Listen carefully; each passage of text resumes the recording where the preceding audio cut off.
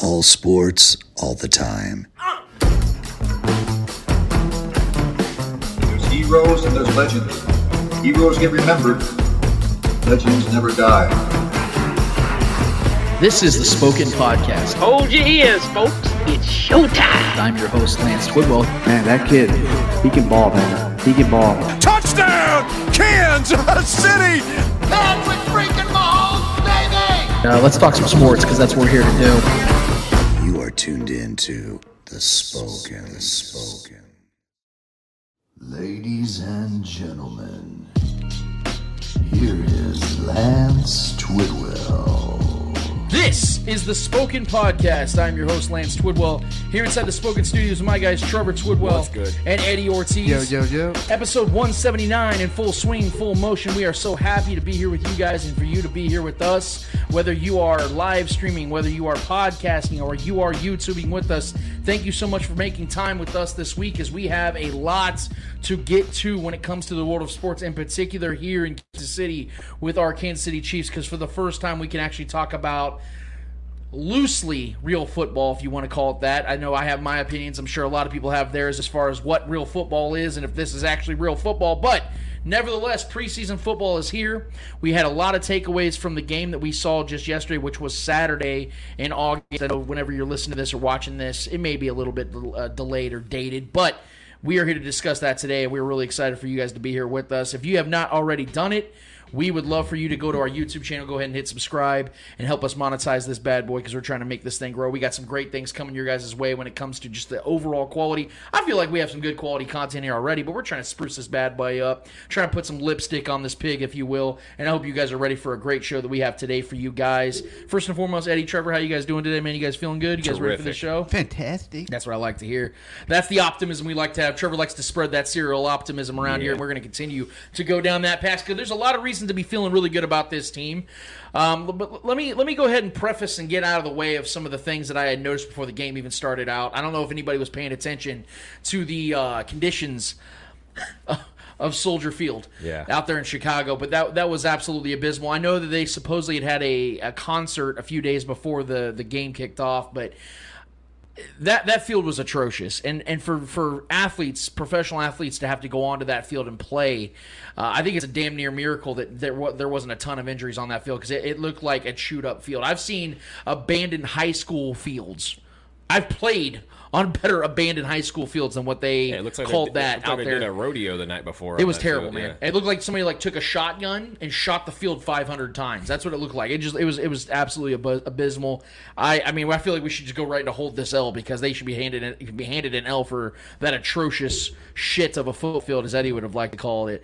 But I have a stance on preseason football. I know that a lot of people don't agree with me, and boy, you guys love to express that opinion on my opinion in a lot of ways. But I'm very much opposed to preseason football, especially for star players. A lot of reasons in particular is the fact that I don't like seeing injuries to key players in games that don't essentially really matter, especially for guys that are safe and are going to make this team without question. But there's other reasons as well. For one, we've seen the results of other teams. We saw the Rams over the last several years not play their starters in preseason football. Oh, and the Rams just won the Super Bowl this last year. Aaron Rodgers, a guy that we love to talk about, one of the greatest quarterbacks in the history of football, hasn't played a single snap in preseason football since 2018, and since then has won 2 back-to-back MVPs and has led this team to a 39-11 record and went to back-to-back NFC championship games in that span.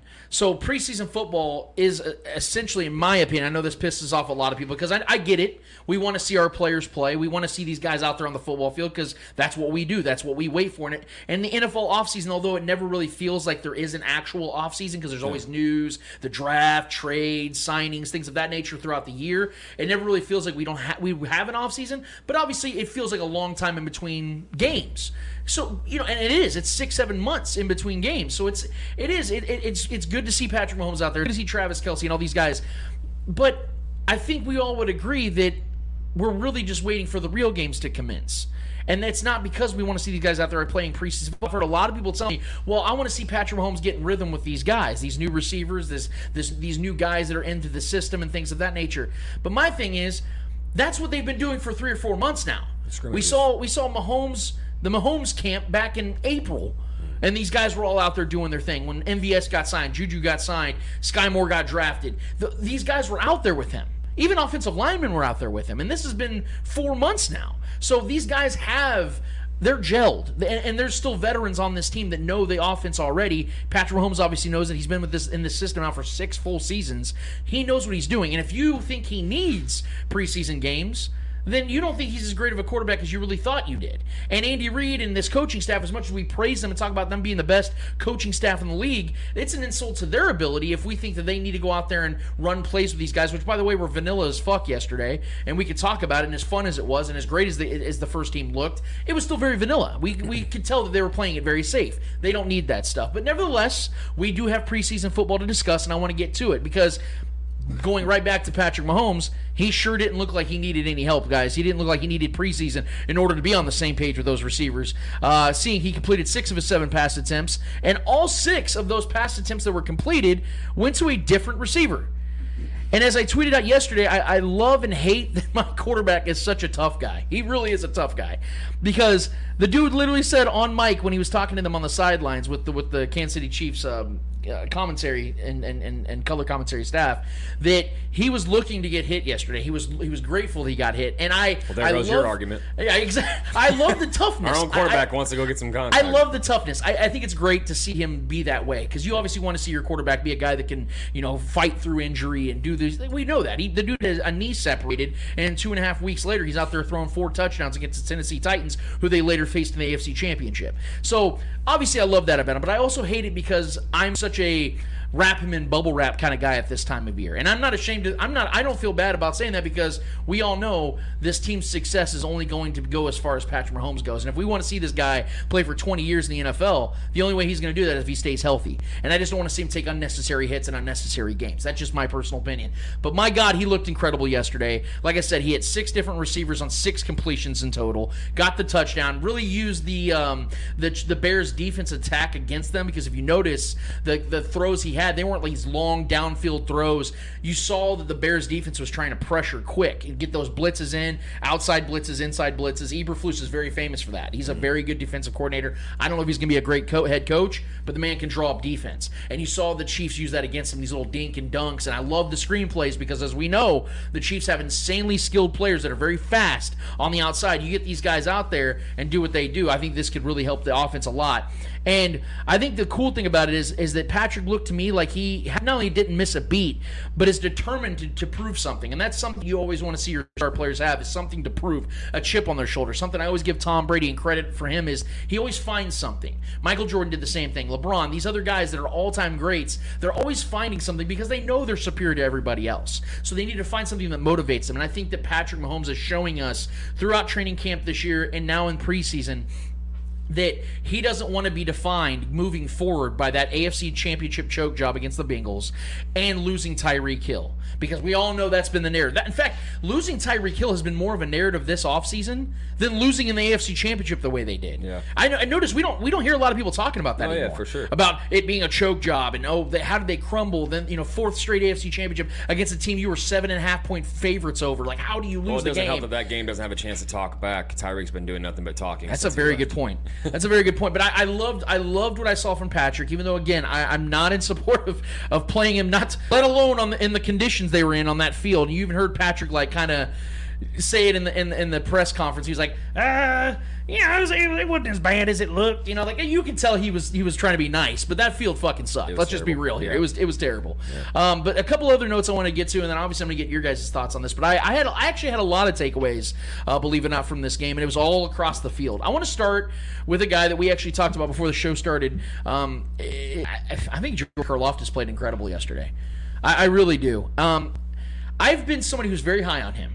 I think that was a really good pick by the Chiefs, especially where they got him 30th overall in the draft. It's very rare that you see, as I've broken down several times on this show, that great top-tier elite pass rushers usually go within the first 15 to 20 picks, and that's being nice. Most times it's in the top 10 to 12. Mm-hmm. Those are the guys that you know are going to be great players, and if they pop, they pop. Yeah. To have a guy like George Karlaftis fall to 30, it's comparable to guys like T.J. Watt, It's Max Crosby who fell out. I think in like the 4th round. Shit, I think the it'd be 4th or Max 5th round. Crosby, man. Yeah, and so there has been a lot of hype and praise for George. But I think a lot of people are also like, well, let's let him ease into this. And I think this is why the Carlos Dunlap signing was such a big thing, because I think that George can ease his way into the situation, into his NFL career. But guys, I'm telling you, he showed me that he wants to hit the ground sprinting, not running, sprinting. The motor is real. Everything we've been hearing about him coming out of college is that this guy has an insane motor out of Purdue. He Relentless. has that skill set, that ability to keep going. And Trevor, you already predicted, and I'm calling him the meat Greek, by the way. I think everybody calls him the Greek freak, but that's already Giannis. Yeah. I'm calling him the meat Greek. He's a humble dude. Yeah. He's all about football. He's very coachable. You've seen the franchise stuff when they're teaching him things, and you hear the way he's like just absorbing all this information. He just wants to be the best he can be. Yeah, he's truly one of those guys. Practicing with Frank Clark after practice. Yeah, he's listening to this. Joe Colin's been really getting him going, hyping him up, but also being very critical, very, very genuine about things. By the way, have you seen? Yeah, go ahead. Joe Colin, I don't know if you watched the first episode of the franchise. I love that guy already. The way he talks. Well, just in like his aggressive coaching style. Like I just want to throw that out there. Like I don't know if you guys have watched, anybody out there who's watched the franchise episode, which was great with McDuffie. Pretty much the whole thing was centered around him. It was good to have those episodes back. I enjoyed that little show. But yeah, watching him on that film, man, and coaching those guys, getting in their ass and being aggressive, I loved having that kind of Cheesemo. And again, I want to preface this. I don't think that preseason is something that is a true indicator of what's going to be, because I think we all can agree that the Bears are going to probably more likely be a really bad team this year. The Chiefs, obviously, we know that since 2018 have led the NFL in points, so it's not shocking to see them do what they did. And I think that we all know that's how it's going to go. So I don't feel like this game was a major indicator of what's to be seen, but there are going to be little tidbits of truth in everything that we do see in these games. And I think when Trevor, you made that prediction, going back to my point, you making that prediction that he could lead, that George Karlaftis could lead this team in sacks, I think you could be nails on this one. And I'm not saying I'm fully on board with that idea just yet, but I think that your assessment on him could be really accurate because of the fact that he's showing us the things that it isn't just skill he's relying on. This dude is really out there trying to give it his all. It's not that, oh, well, I can take this down off, and then I'm going to go out there and I'm going to try pressure him on the third down. You know, when we really need it, it's third and long. Okay, I'm tapping in, which isn't necessarily wrong, because we know guys have to conserve their energy, but the motor is truly there. You can tell this guy is a 3-4 down type of pass rusher. It's a combination of him, his relentlessness, and his youth, and his desire to get after quarterbacks. And with the combination of Frank Clark also wanting to have a better season this year and really, really push for that. So I think he's going to benefit off of Dunlap and Frank Clark really setting the edge on the other side, allowing him to put a quarterback in a compromising position and take advantage of that. And Chris Jones, obviously, will get there, looked great as well. So if all those guys are firing all cylinders, George is going to have his ability to pick up the scraps and make plays. So the combination of all three of those guys working together is. Karlaftis did get a sack. It was a 10-yard sack. He had 2 more quarterback hits and a number of quarterback pressures. Again, we know the competition he was going against, but to see him not look overwhelmed, to not look like he was lost, to not look like it was too fast for him, he looked like the best pass rusher on the field yesterday, and that's high praise for him, and I'm really looking forward to seeing him moving forward going into the regular season, because as we all know, there is a daunting task in that first 5-6 week window for the Chiefs. They're going to need, if George Karlaftis can take this and build upon it, that's going to make things that much easier for the Chiefs defense. It's very young and very impressionable to really get going quick. I want to bring up the fact that we always talk about how Andy Reid's like this really nice guy and everybody loves him and he's like the dad to all these dudes, and throughout the years like he's this lovey-dovey kind of guy where people just always can wrap their arms around him. But Andy's got this trolling side to him. He's got the savage side to him. And for one, I love the fact that Andy Reid and Eric Bieniemy decided to stick with the 21 personnel for the entire first drive with the first team. What 21 personnel, for anybody that doesn't know what that is, it's 1 tight end, it's 1 running back, it's 1 fullback, and 2 wide receivers. That's a base set of a typical NFL offense. And he drew up plays for 6 different receivers that ended up being reception by 2 tight ends, so tight end positions taken care of, 1 running back, 1 fullback, and 2 wide receivers. So every single skill position had at least 1 reception on that first drive. To me, that's like trolling a little bit, because I think that the narrative out there about him relying so much on Tyreek Hill and so much on Travis Kelce. He went out there and made a statement from their first drive of the season. Hey, we're going to spread this ball over the field. We're going to show you guys that we are multifaceted, multiversed, and we can make this thing happen regardless of who's catching the ball. And that's high praise to, I think, Patrick Mahomes as well. Not to mention the fact that, as we were talking about before the show, and this was my favorite part of the entire game, was when he had safety Justin Reed kick a PAT, which was good, by the way. And we've seen Justin Reed booting field goals from 60-plus yards in camp, so this should have shocked us, seeing that, as you know, Andy is notorious for doing things like this. As I've been saying for a long time now, when you see things being practiced at Chiefs camp, you're going to see it in game. At one point or another, in some magnitude or another, it is very intentional what you see in practice, and why I believe that you're going to see those in games on a consistent basis. Which is why I'm also convinced that at some point this season, you're going to see that Jason Williams white chocolate behind the back pass that Patrick Mahomes has been practicing for seemingly 2 months now. You're going to see that in a game. I think it's going to be probably like in a blowout on like the 5-yard line. You know, Chiefs are up 35-17 with 5 minutes to go, and he's going to do a little nice little chuck. Yeah, he's going to chuck that to Isaiah Pacheco or whoever's playing running back in that play. I think that you're going to see something cool like that definitely take place. So I really liked Andy Reid doing that, because to me it was a prime example of why players love playing for Andy. He does fun shit like this, and his starting safety kicking PAT is just another notch on that belt. And having fun, especially in the preseason, is something that is key for teams. I mean, we saw on the franchise, Trent McDuffie was at Chardbar, talking about how fun this team is and how much he laughed from day one. And Travis Kelce and Patrick Mahomes being so cool and down to earth, being the superstars of the team, treating him like one of the guys. It makes things easier for these guys, because you know these young dudes are coming here nervous as fuck. Because not only are they playing in the NFL, but they're playing for one of the most prestigious franchises in football. And so walking into that, you're like, fuck, dude, like, this is a lot of pressure. But when the dudes are cackling with you and Andy's doing fun shit like this, like, you kind of just ease back into it, especially guys like Trent McDuffie, who's never, he said himself on the franchise, he's never left the West Coast in his entire life. At 21 years old, this dude has never gone further, I think he said, like, than Oregon. That's wild to me. Like, being a guy from the Midwest, like, being all over this country, like, I could not imagine, like, only being in Kansas, like, my entire life. I think it's wild to think about that, how big the world would be to you. So, with that magnitude in place, Andy's the perfect kind of guy and head coach to ease these guys into this situation. You guys remember a couple weeks ago on this very show when I told you that I don't know when it's going to happen, but it's going to happen, that Sky Moore is going to be a special player in this league? Well, this man already showed how special he is and will be playing in this game, as he hauled in, I think it was the play of the game, this actually a very nice pass from Shane Buechele. I'll give him credit for it. When he, on the sideline, dragged his left foot on that play and got that completion. I'll be real with you. When I watched it in live time, I did not. I think he was out by a whole yard. I was like, oh, good try. It was cool to see. No way he caught that. And then I see the ref coming down the sideline like this, like he got that fucking ball. I'm like, wait, no way, no way. And then you saw the slow motion where the coolest part about the play, and I want to get your thoughts on this as well, is the fact that Sky Moore was literally sprinting to the sideline at a complete 90-degree angle, running right at the sideline, Chicago Bears sideline. And he's looking the entire time where the ball's coming. Pinpoints the ball with his hands, not his chest. Didn't catch the ball with the chest like a lot of rookie guys do, or even common NFL receivers do. He stares the ball down, gets it down, and never looks at the sideline.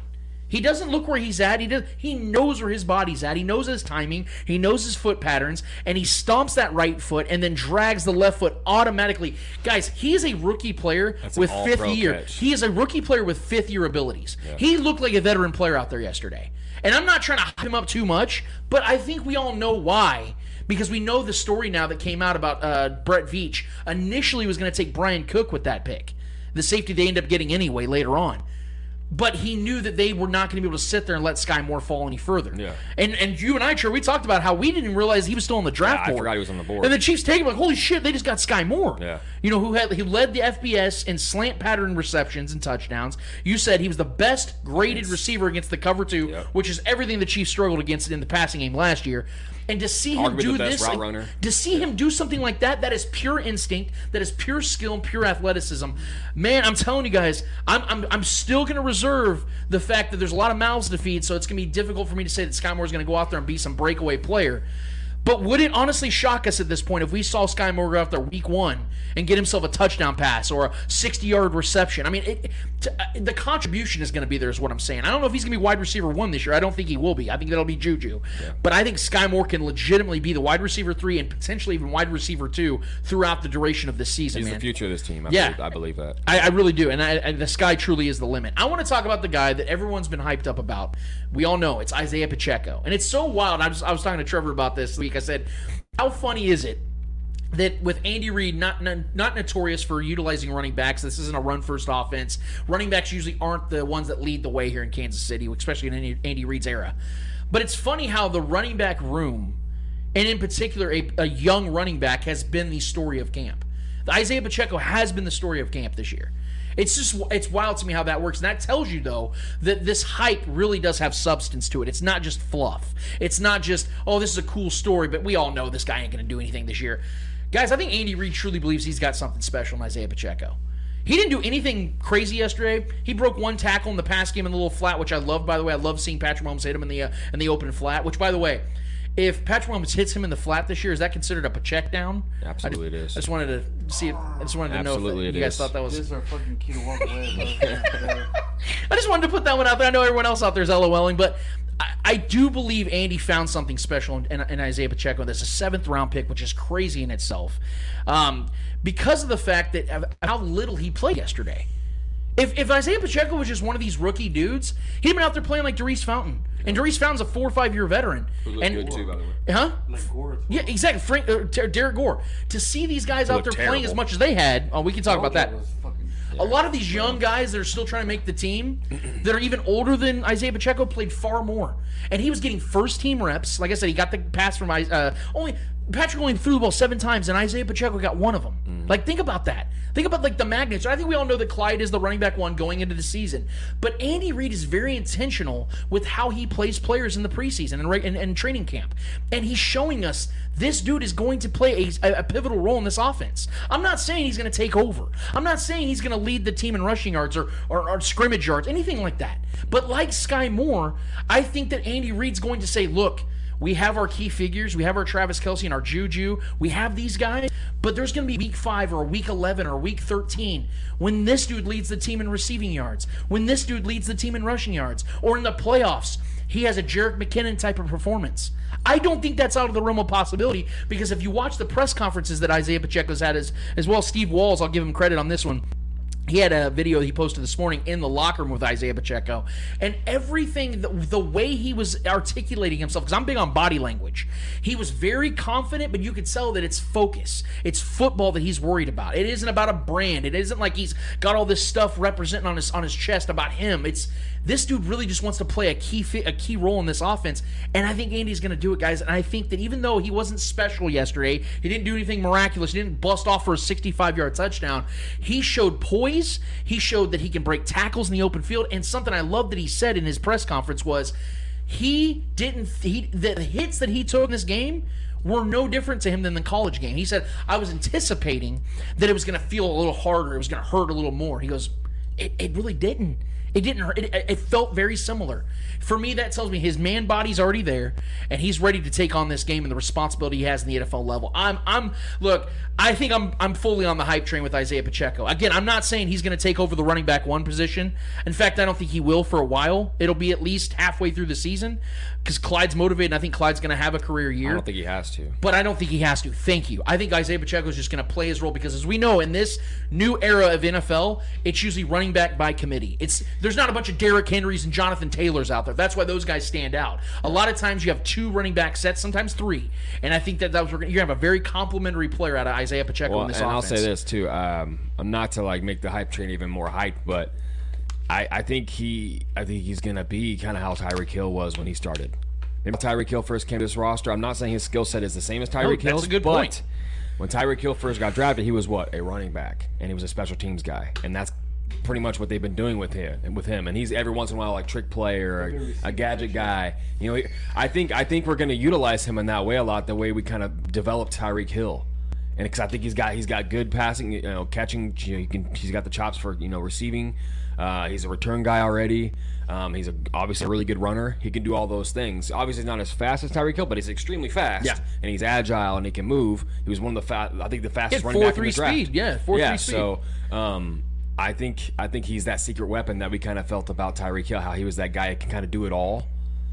I think that's kind of, and he's wearing number 10, like, ironically, like, I feel like this is kind of like. I did put that out there. I said, it's got to just burn Tyreek up to see his number 10 jersey out there being the storyline of the entire training camp and preseason, because, I mean, the irony of that, you leave it, everyone, it's like, damn, it sucks we lost Tyreek. It's been the storyline of the offseason, and Tyreek's out there been talking nonstop in Miami, and then number 10 of all jersey numbers. And again, I'm not saying it's Tyreek, but I'm saying the evolution. No one's Tyreek. I think that's kind of their goal, is to kind of evolve him, because we all know Tyreek was rough around the edges when he first got here, but he was extremely skilled and hyper athletic, and that's kind of how I feel about Pacheco. He might be even more polished than Tyreek Hill was at this point of his career. So I think that evolution could be a similar path for Pacheco to be like the all around weapon. He carries 215, 220. Yeah, 215. Yeah, he's taller and bigger. Yeah, he's 5'11", 5'10", 5'11", and he's damn near as fast. Almost the exact same size as Tyreek Hill. Tyreek, yeah. Because he's actually heavier than Tyreek. The funny thing is, there was a picture out there of Pacheco warming up, catching punt returns, and there was some guy who was like, for a second when I glanced over, it was like, oh, it's Tyreek Hill. It's like, because they have, if you look at the way the uniform and everything fits Pacheco, it's almost identical to the way it fit Tyreek Hill. I saw it too. It kind of reminds me of Jamal Charles, to be honest. And he's kind of a little longer than Tyreek Hill is. And I asked you guys, like, you think the Chiefs are taking a little jab towards Tyreek Hill, putting the number 10 Pacheco, putting the number 10 on Twitter, saying it's game day, I think it was just high praise because, like I said, I think that the Chiefs know what we know, is that there's something special here. Yeah. And this is what's so great about the NFL. And I don't want to dive too deep in this because I definitely want to get your guys' thoughts before we have our guy, by the way, our man Marcus Dash will be joining us from Chief Concerns. He will be giving us his thoughts and opinions on what he's seen in training camp in the preseason momentarily. But the way I see Isaiah Pacheco being used in this offense, I think that what the Chiefs are seeing is this is not just something that is a flash in the pan. And again, the NFL, there's a story like this every single year. I was listening to a radio show locally. I forget which one it was. But they were talking about every team has an Isaiah Pacheco. No, they don't. This isn't something that happens every day, but every year you see at least one or two guys in the league that were unexpected gems. That leapfrog the roster positions. All of a sudden you have Willie Parker setting a Super Bowl record for rushing yards. Mm-hmm. And he was an undrafted free agent running back. Isaiah Pacheco being a 7th-round running back, having snaps with the first team in their first preseason game. This is setting a precedent for the running backs in Kansas City. It isn't Clyde. It isn't anybody else that's setting the precedent. It's a 7th-round rookie that's setting the precedent for the running backs. To now, there's pressure on guys like Ronald Jones and Jerick McKinnon on whether they're even going to make the team. And even to this day, with all the praise that Pacheco's getting, there's really no pressure on him because he was a 7th-round pick. There's literally no pressure. Even if he doesn't work out, a lot of people are not going to kill when he first got here. You know what I mean? A lot of people are not going to be too concerned about it. And if he succeeds, that the storyline that's going to...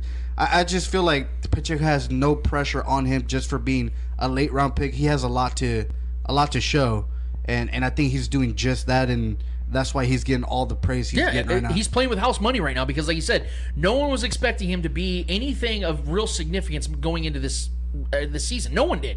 They're like, oh, he's fast and he has some skills. He's an athlete. He's a good athlete. We'll see if he makes the team. Yeah, it's a practice squad kind of body. Yeah, that's why a lot of people were already looking at it when he got drafted. Right. We were looking. I mean, let's be real. Just not even a little over a month ago, we're sitting there talking about Ron Jones being the maybe starting running back of this team. He may not even make the roster. I really want him to, but I don't know if he's going to because Jerick McKinnon's got the inside track, being a guy that has a great reputation in the postseason with this team. Was at Patrick Mahomes' wedding. That actually does matter. Let's be real. Yeah. That's why Garrett Dieter made the team for 4 years. I think he's safe to make this roster. Yeah.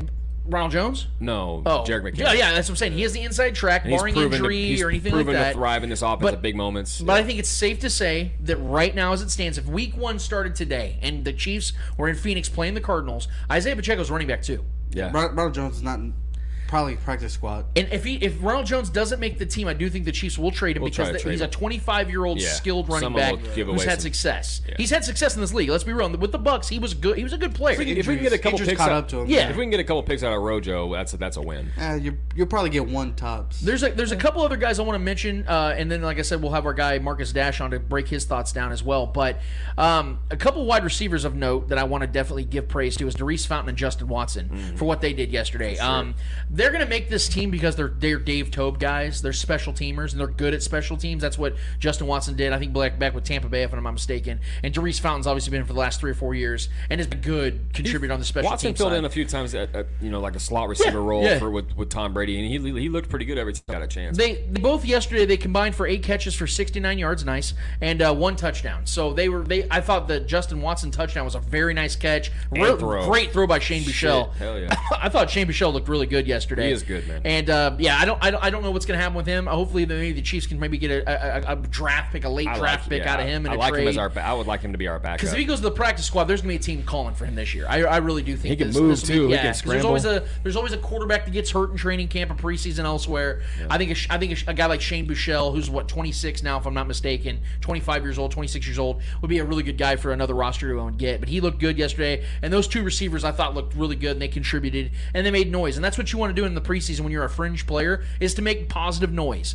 Leo Chenal, he didn't play with the first team at all yesterday, but we saw him really getting in a rhythm and putting on a show with his insane athleticism and tackling ability. In fact, Leo Chenal led the team yesterday with 7 total tackles. He had 6 solo and 1 assisted tackle. Led the team in tackles yesterday.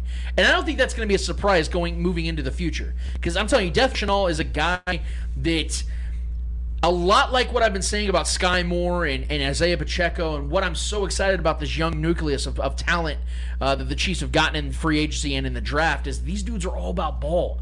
And Leo Chenal, you can tell he's so honed in on the task at hand. And I was watching him very closely in the second and third and fourth quarters when he was getting a lot of his time, is that every time there was a guy in the open that got the ball, Leo Chenal was in the mix. He may not have made the play, but he was always right in the vicinity of that. And that is what you want from young defenders, is guys that are always going to be around the football. And Leo Chenal, I don't know what he's going to become in this league, but one thing I do know he'll become is a starting linebacker for this team eventually. I think that Elijah Lee, Nick Bolton, and obviously Willie Gay are going to be the guys that get the first bulk of snaps as the season progresses. Yep. But I do think Leo's going to work his way and earn his way into the starting rotation. It's going to take time for him. Yeah, it's going to take some time, but I do think he's going to be a contributor. But his instincts are incredible. They're absolutely stupid. He's always, like you said, he's magnetic to the ball. He's always where the ball is. He knows how to be in the right place at the right time. And I think he's just a true playmaker.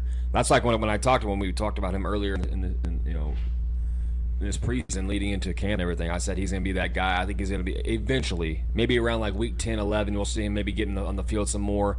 Injuries always happen as well, so opportunities could definitely, a door could open for him, and he can just take that job and run with it. Yeah. But yeah, I think he's a guy, once he starts getting his opportunity, he's a guy I'm looking towards more as a future guy, as a guy that can just grow and develop into this in Spags defense and this defense in general. But yeah, I think he's a guy that's always going to be all around, moving around the field, put in different places, up the middle, on the edge, in coverage every once in a while, because he can move. He's fast for his size, man. Yeah. So yeah, him going out there and leading the team in tackles his first. I mean, he was out there a lot, but yeah, he played a lot of snaps. That's still good confidence boost just for him. The one thing I am a little worried about with Leo, and according to a lot of reports and what I saw yesterday, is in the pass protection, he's pretty bad. But when it comes to stopping a guy, when it comes to wrapping a guy up, I don't know if there's a guy better on this team outside of maybe Willie Gay and Nick Bolton that can tackle better than Leo Chenal, because he can get dudes down on the ground and stopping the run, which has been the Chiefs last year, I think, were 23rd in rush defense, 21st or 23rd in rush defense. Man, he could be a guy that drops them down 5 pegs just for being who he is. But yeah, go ahead. I'm just going to say, I'm not concerned about Leo Chenal not being great in the coverage. Yeah. Because if you look back last year, who wasn't also great in the coverage was Nick Bolton, and he was probably arguably the best defender we had in the field. I think he was arguably the best defensive rookie last year. He was arguably the best defensive rookie as far as linebackers go, especially. Okay, I was like Michael Parsons is probably for sure, but I'm saying I mean, I see what you mean, but he's up there in league in tackles. He's terrible at coverage as well as just Leo Chenal. So that's development, man. I'm not worried about it, because if he can lay the hits, the defense is going to respect him a little bit more. Yes, it might target him here and there, but I think he's not going to be used too much in the passing defense kind of game. Kind of like Nick Bolton. Nick Bolton was more about putting that pressure on the quarterback. And if he was in the passing game, he wasn't specifically covering one guy. So I'm not too concerned about that. I was impressed by his lateral speed, though. Like his ability to go move go left to right. His ability for his size. That is a scary man, bro. Like he's one of those guys. I'm telling you, he's a future guy for me. I don't think he's a guy that's going to explode off the screen this year. He might have some plays like whoa. But like, I think he's going to be a guy that's every once in a while going to make a play when he gets his chance. But I think as the season's going on, maybe next year he kind of gets him a little He'll more. He'll make a big impact play on special teams. I'll tell you that. Oh, for sure, he's going to tear some souls out of people's chests. But definitely. he's definitely one of those guys that no concern is with the a gym rat, and that's what you want. Speaking of special teams, I think one of my favorite, most underappreciated plays yesterday was Brian Cook in the first quarter when he chased down the punter. Chance he gets, man. And I mean, he was 20 yards back. You didn't even see him on the screen. Punter has the ball. Punt returner has the ball, and he just decks this dude right at the waist area and flips him upends him. Left at the and shoulder. it reminded me a lot of me on Thanksgiving dinner when I see the finer dinner roll on the table and I'm running to go get that from my motherfucker. Yeah, dude. I was Brian Cook. He entered that was his enter Lance Twidwell when he sees bread on the table, because that dude went and just hunted that dude down. I heard him going Bobby Boucher. Dude, you the needle dick. Like, he went after that, dude. I wanted to give him praise on that as well. I know we'll discuss with our guy Marcus Dash, because I know him and Jason Dunn at Chief Concerns are big proponents and are pulling big for Josh Gordon, which we all are. Like, we love his story. We love what he, what he's overcome and all that stuff. But I don't see a realistic scenario in which he makes this team. At least right now. We got 2 more preseason games to go. Maybe he'll show us something, but there were multiple opportunities yesterday for him to make a play, and they were both on sideline grabs, and both were come to find out were not completions because he couldn't get his feet down. You could say the throws weren't great. That's fair, but let's be real, man. Like that, when you're a veteran player and the ball is in play for you to make a play, and you have an ability to get your feet down, you got to make the play. And I just didn't see that from Josh Gordon. If he was more of a special teams guy, which he's clearly not, if he was about 3 or 4 years younger, which he's clearly not, I would think that he could beat out Darius Fountain, beat out a Justin Watson, a guy like that for that role. I think the Chiefs are going to carry around 5 wide receivers into the regular season on their roster, and I just don't see how Josh Gordon makes that cut. There's just too much talent at wide receiver. I know, as crazy as that sounds, losing Tyreek Hill, but there is so much talent right now at wide receiver on this team, top to bottom, that I don't know where he fits in. And I hope that I'm wrong, because again, I love his story and I love where he comes from and I love his ability when his ability shines.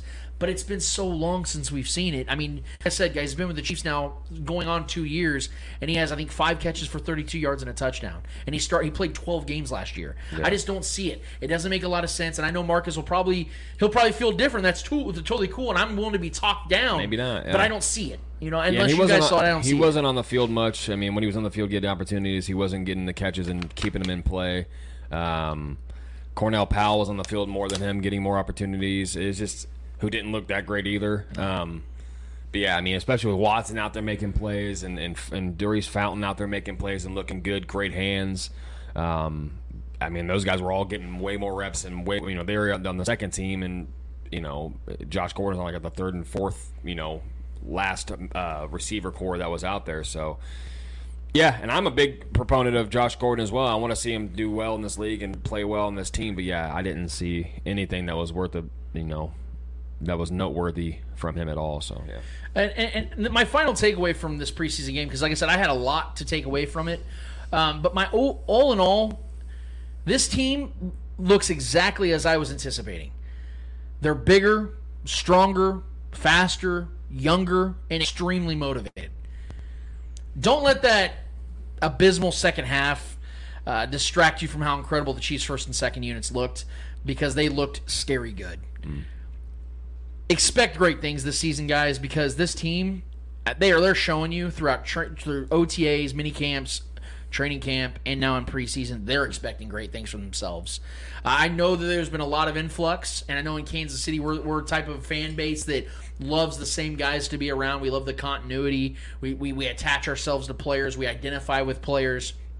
Any offseason of losing your best wide receiver and your best safety, it's not ideal. But when you have guys like Brett Veach, when you have guys like Andy Reid that can identify talent and replace that talent with better, younger, stronger, more physically gifted talent, that's usually going to bode well for you. I know they're going to be growing pains, but I don't think that they're going to be a team that looks lost and looks inept at certain positions. I'm going to tell you guys right now, as young and unproven as this defense is, I don't see a hole on this defense right now. And I know that sounds like high praise because they lost a lot of players and they have a lot of guys in here that have zero NFL experience. But I don't see holes. I can see deficiencies in certain areas. I can see a lack of athleticism in maybe one area.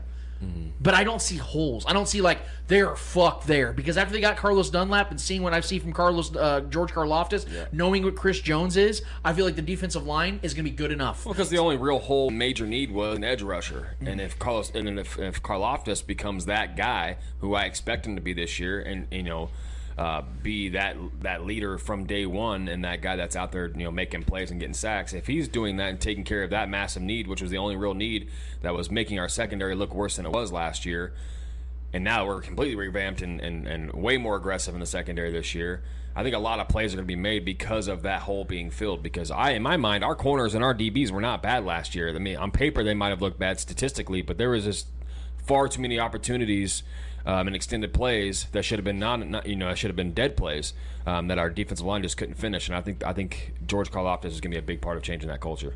Yeah, and that's my whole point on all this is that you're looking at it again with the unproven commodities that are motivated commodities. You're not seeing guys out there that are put out there just because they have no other choice. Like, well, we got to make do. Dan Sorensen's a veteran. We're comfortable with him. Yeah. Like, this is going to be a challenge for Spags because Spags is a guy that usually leans into his veterans. He's a guy that usually says, I would rather have a 32-year-old Dan Sorensen out there because I know that he's going to, he understands my system as opposed to having Juan Thornhill out there who's clearly the better player. Yeah, he's got the muscle memory. Dan Sorensen just gave up 4 touchdowns in a 3-week span. Yeah, I probably should play Juan Thornhill. It ain't going to be like that anymore. It's going to be, Brian Cook is clearly the better player. He's going to be out there week 1. Oh, Justin Reed, the guy we just signed for $25 million. He's going to be out there. He's a better version of Tyrann Mathieu at this point of their careers.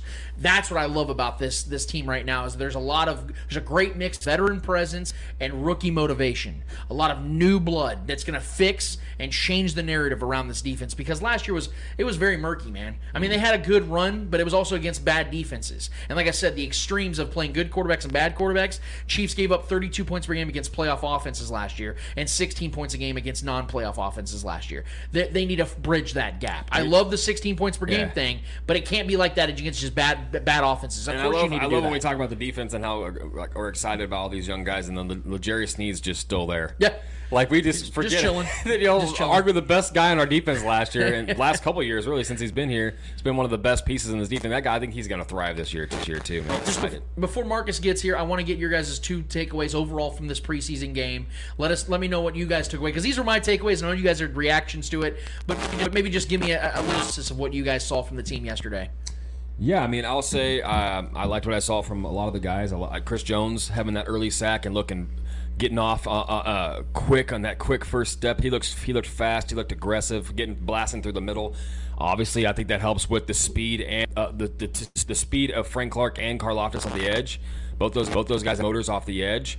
So I think that helped Chris Jones look like himself once again. I hope that's something to look forward to as the season progresses. Colin Saunders had a good sack as well. He did. And I will say that's a guy that we haven't mentioned, but that's a guy that's still trying to make this roster. He's been kind of semi on the bubble. So it was good to see. He got a lot of reps. He looked really good. He looked really fast and aggressive. I thought it was Chris Jones sometimes at certain points because he's a big guy as well, and he was moving quick. I always liked his skill set. He's just kind of been a guy that hasn't really – he's kind of fallen to the wayside. But he was a guy that had promise coming into his draft.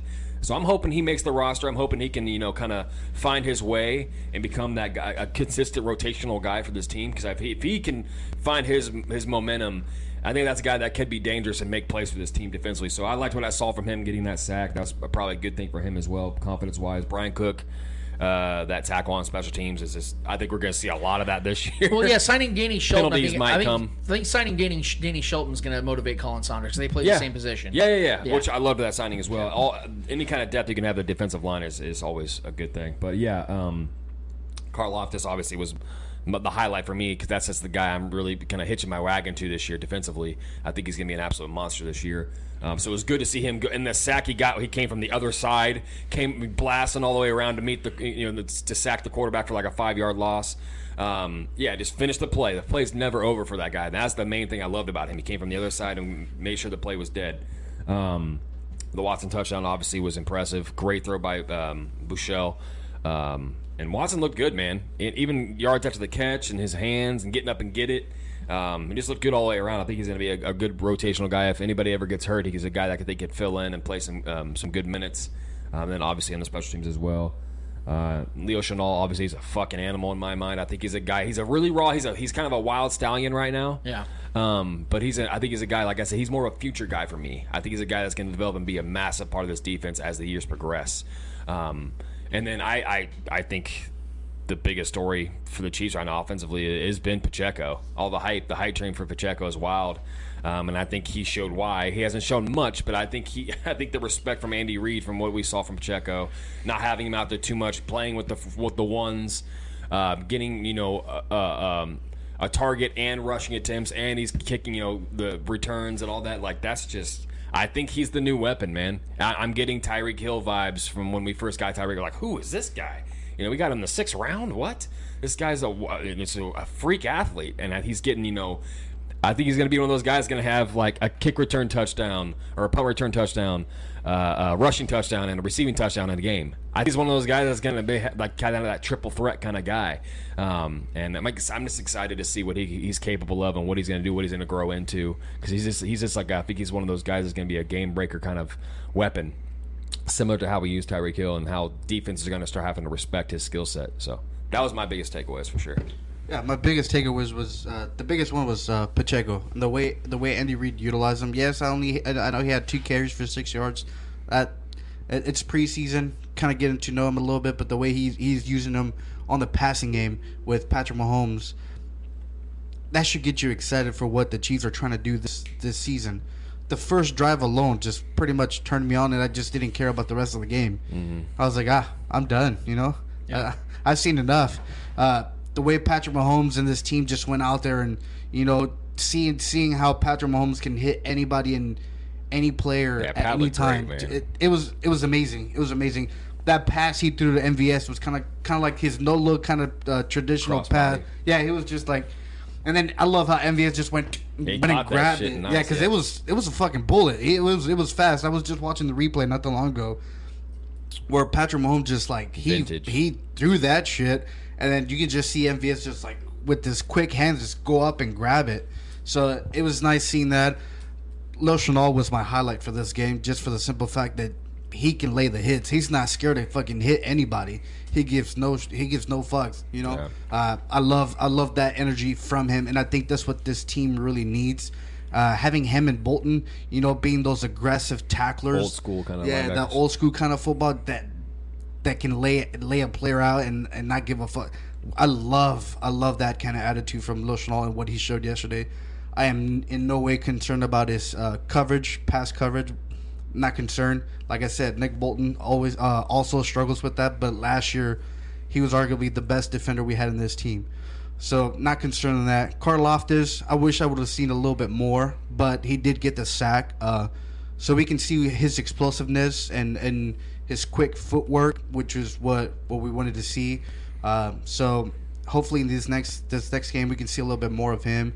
But yeah, man, the way Chris Jones broke in there and grabbed that sack early on in the game, man, the 1s and 2s in this defense are scary. They are the real deal.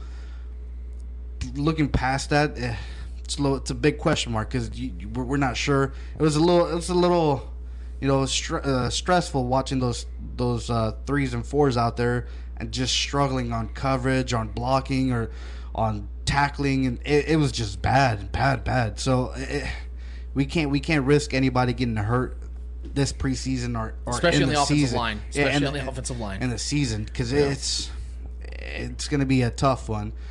The person I don't know if he played. You guys can, because I snoozed off on fourth quarter, but I didn't see what's the offensive guy we got Kennard. Yeah, Darren Kennard. He played. He got played the burnt third a and couple fourth quarters. Yeah, so I didn't see He much didn't of look him. too good. He But. looked like he definitely looked like a rookie. That's the thing Okay. about him. You know, I'm big on him, and I still am. I just think that when Trevor and I were talking during the game, I think what it is he's going to be one of those guys that has to ease his way into the equation. Maybe a little bit of jitters. It's going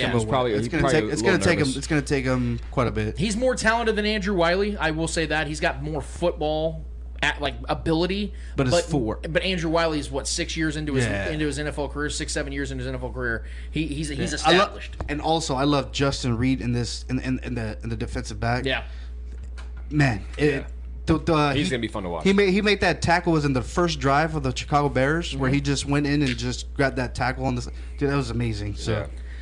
Well, we are very, very privileged and honored to have a guy. We haven't had a guest on the show for about a month now, and that was very intentional. Trust me, we've been wanting people on, but we also wanted people on when it was, I felt, more of a time for us to actually have things to discuss. And I felt, you know what better guy, what better somebody to have on this show for a show like this than our guy that we have coming on right now. He is the co-host of Chief Concerns podcast with the great Chiefs legends and Jason Dunn and Eric Warfield. He's a very busy guy. He's out there on the football field out there looking like little Patty Mahomes himself sometimes in his pickup games. But let's give it up for our guy, Mr. Marcus Dash! What's up, Dallas? What's up, guys? What's up? What up, buddy? I appreciate the, mentioning my flag football abilities.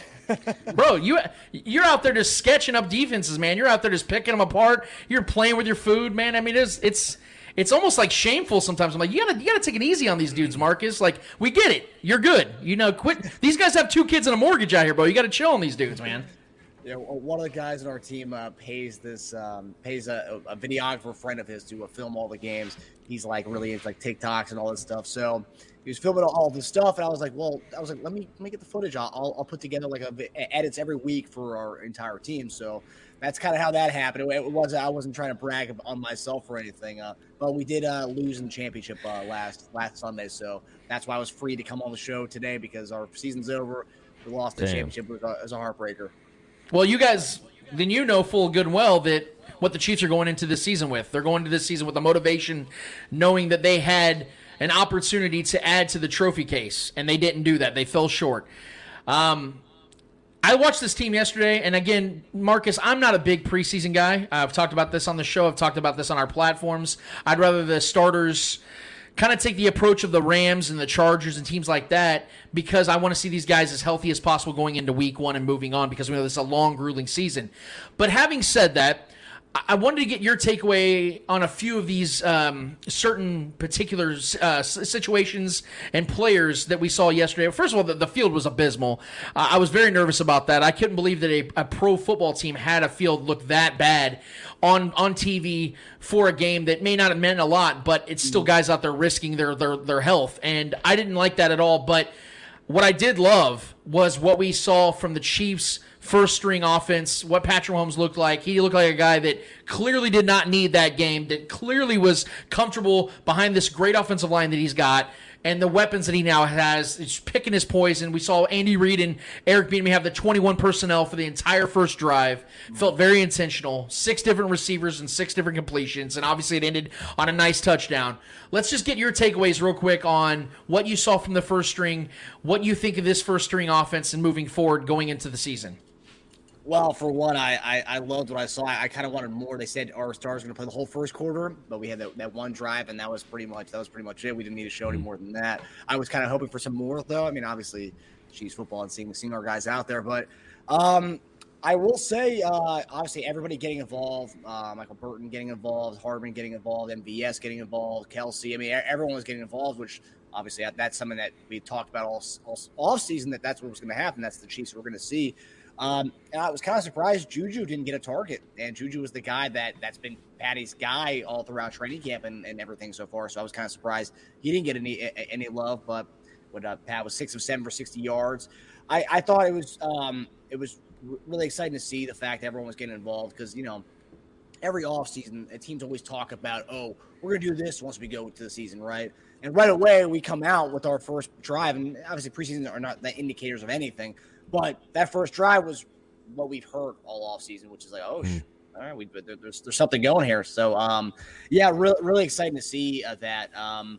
I thought MVS that had a nice contested catch, which is just cool because the drops have been something that people have talked about. He's had some drops during training camp, and then just 2 years ago, that was kind of his thing with Green Bay. The drops last year, not so much, but catching that contested ball, just kind of seeing that with that no Tyreek Hill, no problem, and that was kind of the big thing. Yeah, it's the Bears and it's preseason, but that first drive, man, it was really cool to see everyone getting involved. But what did you guys think about that? Well, what I loved about it the most was the fact that we saw, and this is actually where my next question kind of goes to, kind of steers in this direction, is the fact that every single year in the NFL we see a hidden gem, a guy that comes out of nowhere. You see these undrafted players make big plays. I always reference Willie Parker from the Steelers way back in the day, setting the Super Bowl record for a single game rushing record with, I think, 186 yards. He was an undrafted free agent. Now we're seeing a 7th-round player like Isaiah Pacheco making such a grand entrance. Now, he didn't do anything special yesterday outside of maybe a broken tackle in the flat, which, by the way, I asked the guys, I don't know what your thoughts are on this, Marcus, but if Patrick Mahomes hits him in the flat, I think that's got to be called the Pacheco down, the Isaiah Pacheco down. What do you think, man? I like that. Yeah, it's clever. He's like, God, I got to hang up on this motherfucker. But in all seriousness, I love the fact that he was getting first-team reps and the fact that you saw Andy kind of preserve him. He didn't play a bunch of snaps yesterday. I know he got a kick return, and he looked really good. I think he got about 30 yards on it. He was in the back of the end zone when he caught it. But you can tell that Andy knows he's got something special here. I'm not saying he's going to take over running back one duties at any point this season. I could see it, but I don't know if it's going to happen. All I do know is that there is something about this guy, that he loves this game, studies this game, is getting better at this game, and has the athletic fortitude to make something and be a key figure in this offense moving forward. So I want to kind of steer in that direction. What are your overall assessments of Isaiah Pacheco in OTAs, mini camps, training camp, and now in the preseason? Obviously, it speaks volumes that he was running with the ones. We didn't really get to see him outside. Once Pat was done, that was pretty much it for Pacheco. We didn't really see anything after them, so that says a lot, right? But I don't know. I guess I'm one that's kind of not so optimistic about Pacheco. Or I think a lot of people want to write him right away. Not you, but a lot of people say RB1. He's going to be RB1 by week 5. It's like, I don't know. Measurables, he had the fastest 40-yard dash from any running back coming out of this draft class, and I don't really see the speed. I remember Knile Davis. He's got a lot of Knile Davis to me. I would say he's got where Knile Davis had some spot duties where he started and he looked good. We were always hoping that Knile Davis was going to that next running back for us. He never really took over that. Same the kind of hype that we had about Colby Smith too. Or like Colby Smith, we thought he was going to be the guy who took over, never really did. I think Pacheco could be an all right kind of a spell type running back where, like CH looks all right, George McKinnon looks good, and, Pacheco comes in and does his thing. Just that right now, I want to see more from him. He only had, one carry yesterday and then with that one catch. I kind of want to see a little more before we start to say Pacheco is that guy that could be the next Kareem Hunt. But right now, yeah, I see more Knile Davis from him than anything else, and I'm happy he did return that. That's what preseason's for, to take a ball out of the back of the end just to see what you can do. And he looked all right, and I think he can be our kick returner. Knile Davis was a badass kick returner for us for a little bit, so he could be that.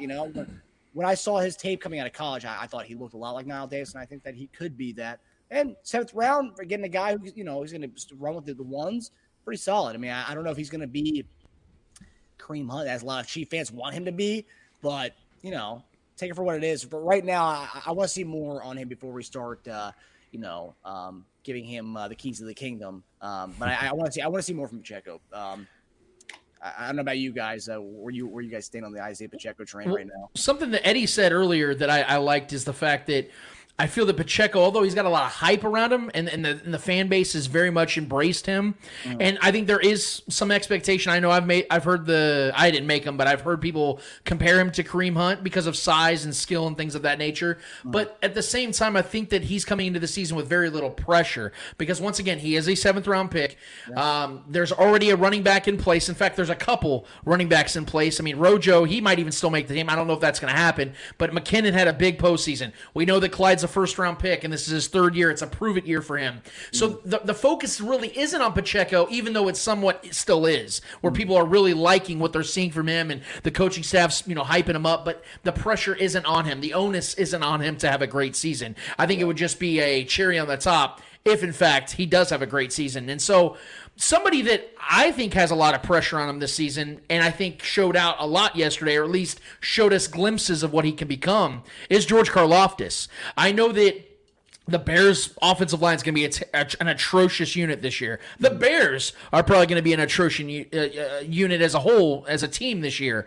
But I love the fact that Karlaftis looked like he was NFL ready. Yeah. He had the speed, he had the burst, he had the motor, he had the physicality, the timing was good. He was relentless out there. He had multiple quarterback hits, got a 10-yard sack. It was a tackle for loss, obviously. He had multiple quarterback pressures. He looked primed and ready. I'm not saying that this guy's going to be a 15-sack kind of guy. But knowing what I saw from him yesterday, I could see somebody that catches on quicker than other rookie edge rushers. And it's high praise because he was at the tail end of the first round. And we know that a lot of times the elite pass rushers, the guys that end up becoming something special in this league, are usually in the first 15 picks of the draft. So he could become something special at the tail end of that first, which makes him a valued pick. What are your thoughts? What did you see from George Karlaftis? No, I loved everything about Karlaftis yesterday. I mean, he was constantly back there, was that crazy throw that Fields had to Tajay Sharp on the Sideline, but Karlaftis threw the left tackle back there. I mean, that guy was in Justin Fields' lap. Karlaftis, he looks amazing. I know that some of the draft, the experts out there were saying, project guy, but he could have a role with as a pass rusher, as a late first, early second round grade. It's well, maybe not a 15 sack guy this year, or maybe I think a couple years we could see that from him. But right away, I think with Dunlap, Clark, and him, I think our pass rush is so much. It went from one of the weaknesses to our team. Adding Dunlap was such a big deal because it takes the pressure off Karlaftis. First round, everyone's got a little bit of pressure, but it takes the pressure off Karlaftis, where he can just go out and ball, because we're not expecting it from him. We now have with Clark, with Dunlap, and Clark looked fast yesterday. I don't know if you saw that. We only saw a little bit of him.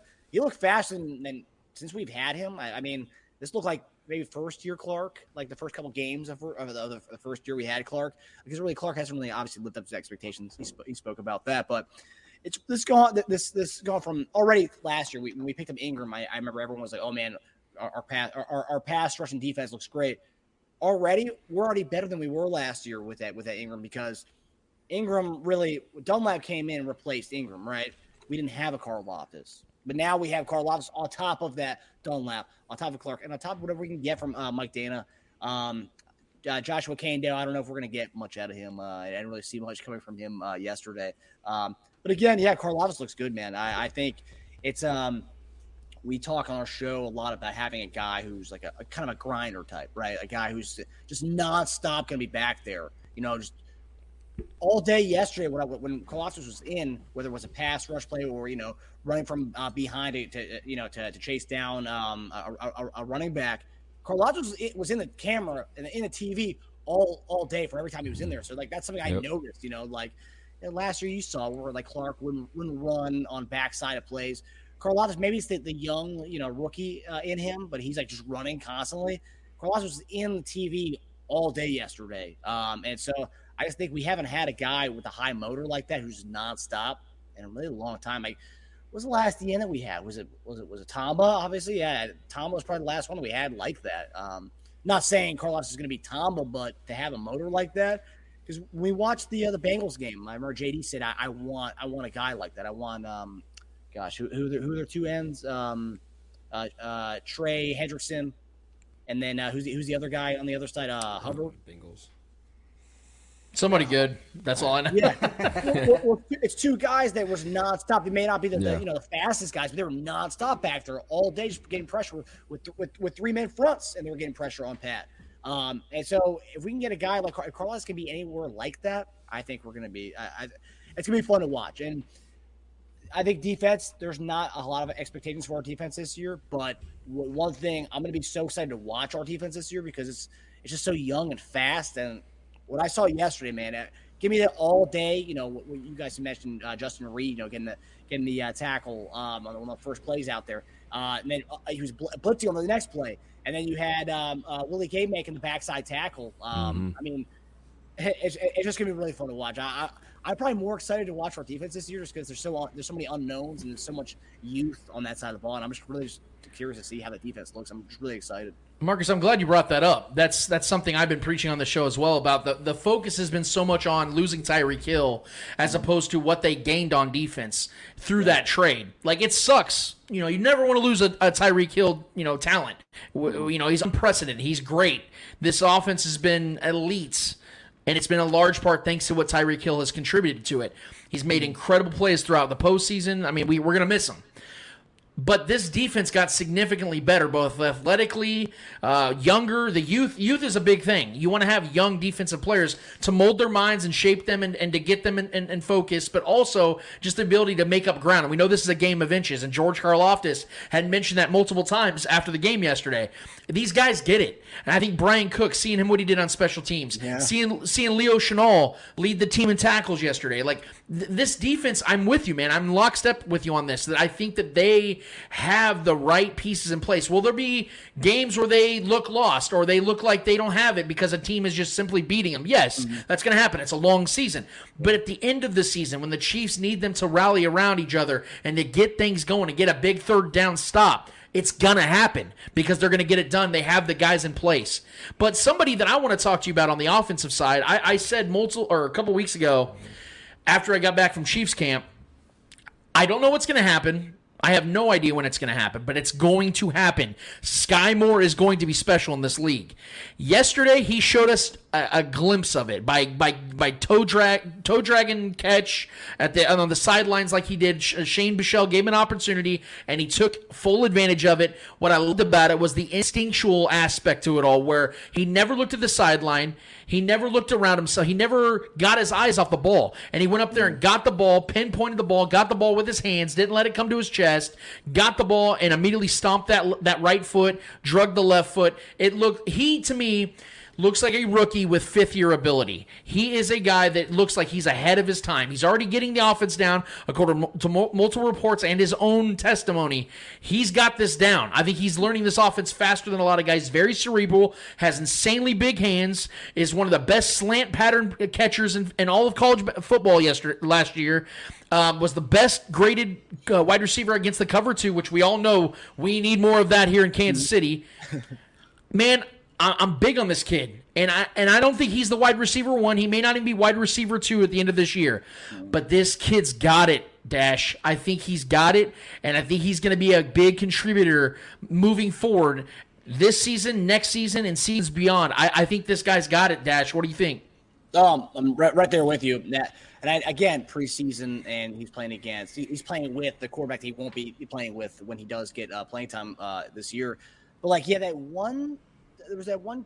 You talk about the toe drag he had, but it was a slant route that he had yesterday. Was it Henny or was it Boucher who threw it to him? Buechele, yeah.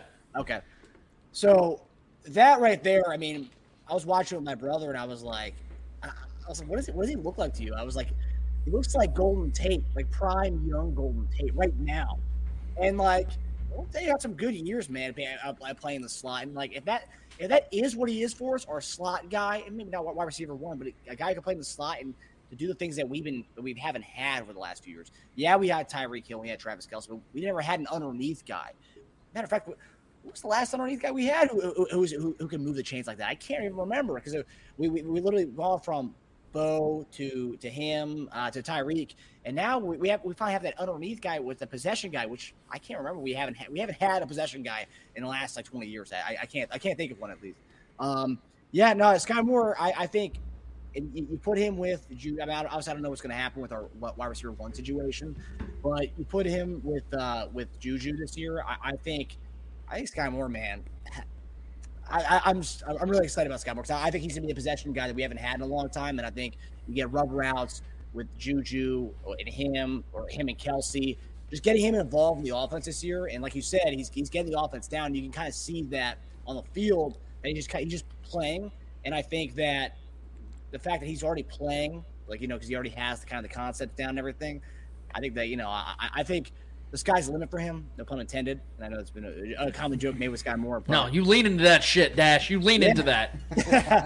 I do think that Sky Moore is going to be one of the guys in the draft. Like, wow, damn, I can't believe he fell to Kansas City. And a lot of mocks had him go in the first round. So it's like, I was surprised he fell as long as we did. And I remember when, as our pick was approaching, it's like, are we going to trade up for a receiver? Are we going to trade up for a guy?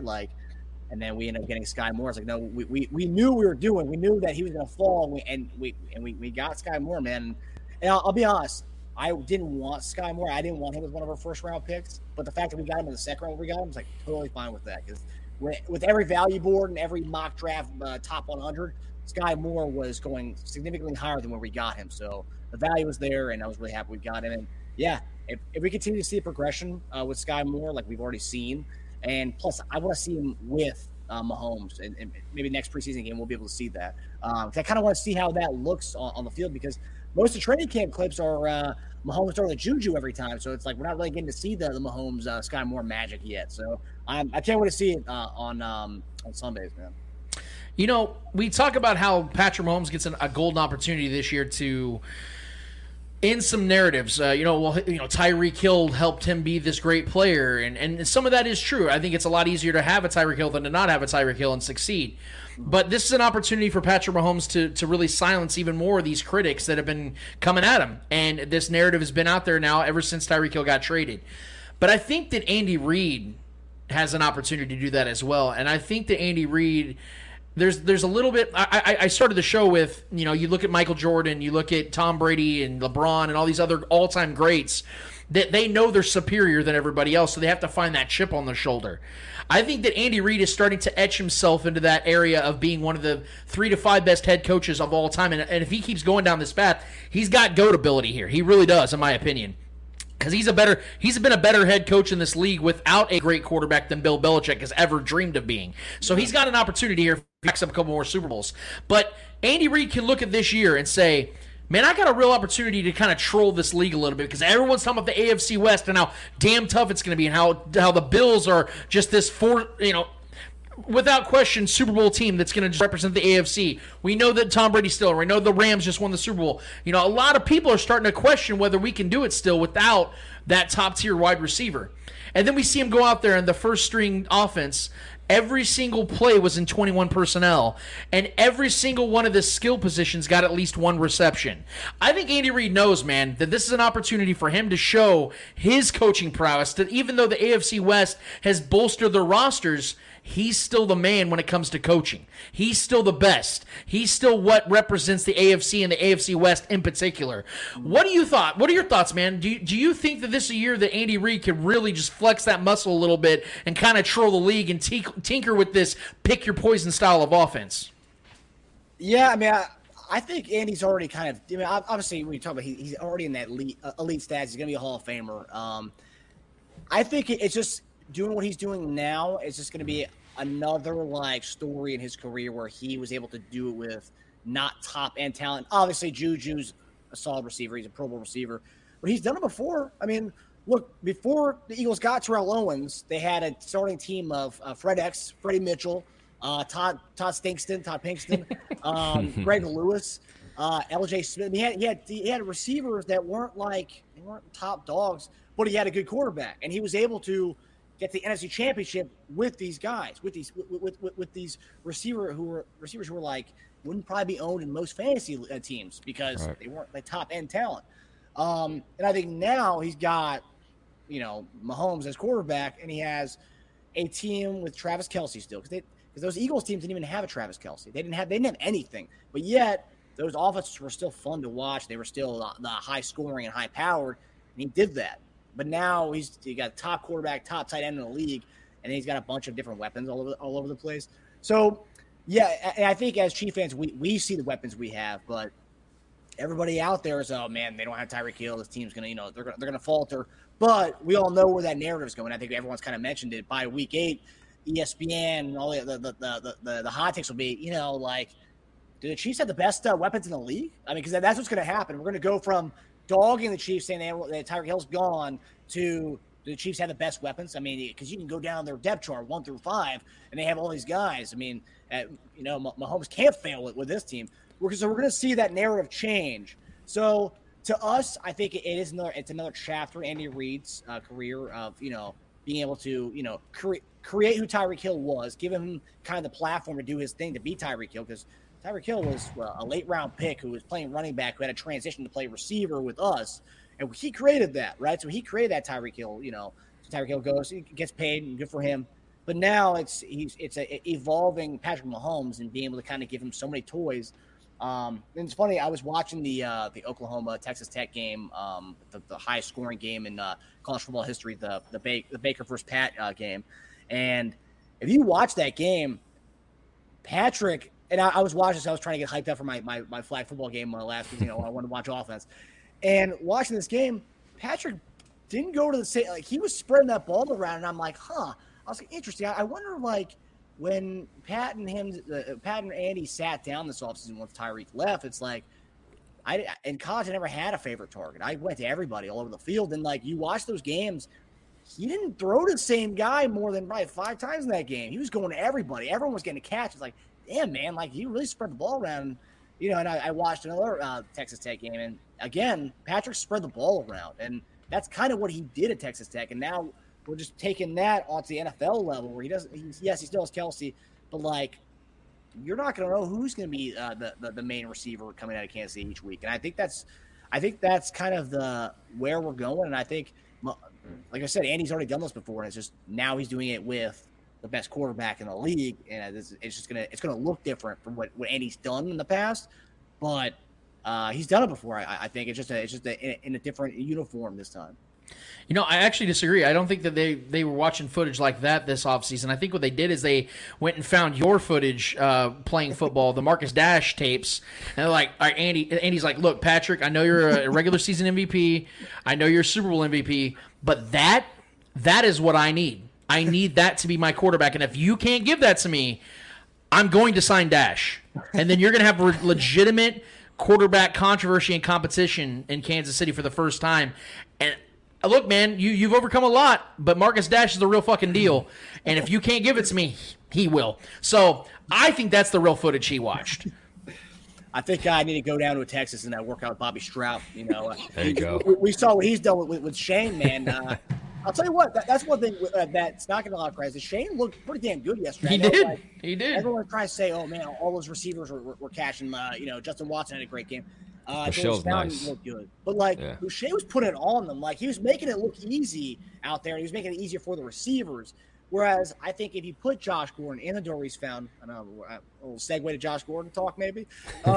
If you put Josh Gordon in the fountain role yesterday, I don't think there will be much different there. I mean, and I think with the guys like Cornell Powell and Josh Gordon, I think we need to see them with quarterbacks who aren't named Dustin Crum with that fourth-string O-line, because that was brutal to watch, man. Yep. How is any receiver going to get any kind of real looks when you're playing with that O-line yesterday? That was really bad to watch.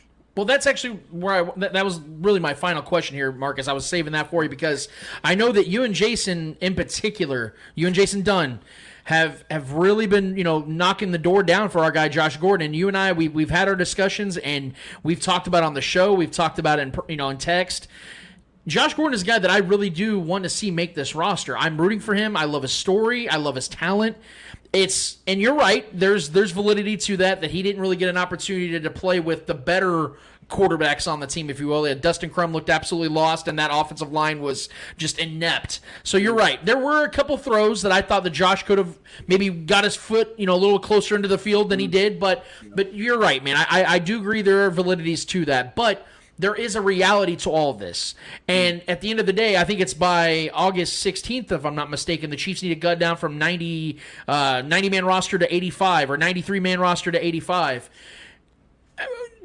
I want you to being somebody that has been so big on Josh Gordon to talk me and other people into to think his days are numbered in Kansas City, because as much as I love the guy, as much as I love his story, I'm really looking at where he fits. And if the Chiefs are keeping 5, maybe 6 wide receivers on the roster, I want to know why Josh Gordon needs to be one of those 6 or one of those 5, and how he's going to contribute to the team. So, I mean, a big part of that, right? So, like, everyone wants to base on, what Josh did yesterday. And it's not fair to base what you saw at Josh. And, he's got his toe down, which I think tough grabs nonetheless, though.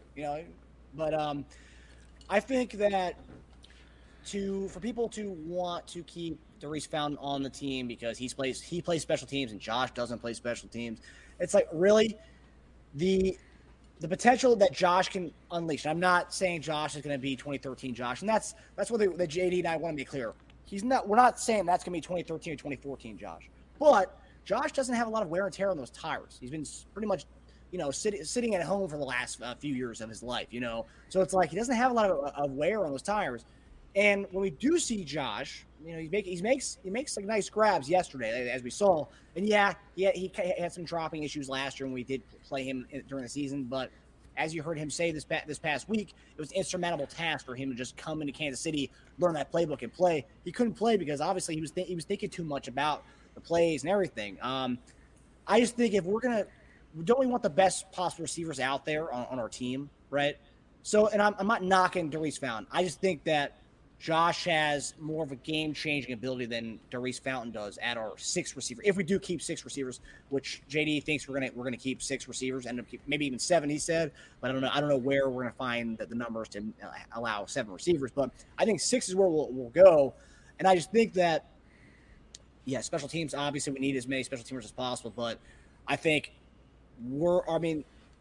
are we gonna let a guy like Josh Gordon go, who could be a game changer on offense? If barring injuries, he can come in.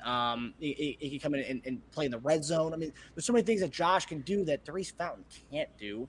And I don't care if Josh is old or older, but I think he provides something that none of the other receivers on our team have, which is that size and just that kind of game breaking ability. And there was one play actually yesterday where I thought the quarterback was going to get it to him.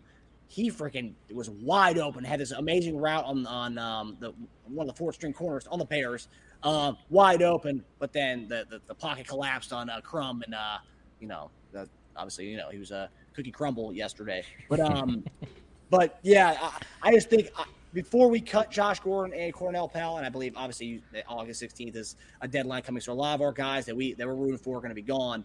I hope that by the next preseason game, I hope they kind of let Josh and others kind of play with the Chad Henneys and play with quarterbacks and the O-lines who are actually going to block and show us something, because that 4th quarter was atrocious to watch yesterday. I don't know. I was watching. I wanted to see Josh do his thing, but that was so bad to watch yesterday. Yeah, it was, man. And again, make the record straight, dude. We would love to see Josh make this team, because I'm with you. I think that he's got more of a wide receiver presence to him than a guy like Daurice Fountain, that he can make better plays in an offense. The problem is that I think that every receiver on this team has a particular purpose. We know that Juju, MVS, Sky Moore were brought in, signed, and drafted to be the guys that can carry the receiving load, whereas guys like Daurice Fountain, Justin Watson were brought in particular to be more quote-unquote tope guys. Yeah. And I would love to see Josh Gordon get that opportunity. I just don't know if it's going to be here in Kansas City. And if it isn't here in Kansas City, I'm with you. I'd love to see him get a couple highlight plays, and a team out there is like, we just lost one of our receivers to injury. Maybe we'll give Josh Gordon an opportunity, because like you said, there's still tread on those tires, and hopefully those tires were brought from like Pep Boys or something like that, because that they could still be quality, and I'm hoping that for Josh Gordon. But nevertheless, Mr. Marcus Dash, You are an awesome dude. We appreciate all your time, man. He is the co-host of Chief Concerns podcast. He also could potentially be the future starting quarterback of the Kansas City Chiefs if Patrick Mahomes doesn't film study the hell out of what Marcus Dash has put on tape. Because the man is legit. He's got like the whole like 3/4 throws. You know, he's got the sidearms. He's got the swag. He's staring at the camera. He's like literally doing this as he's running at the camera. The man knows what he's doing. And so, Patrick, you got some competition, bro. And he's a podcaster. He's multifaceted. People like him. He kind of looks like Scott Baio back in the day.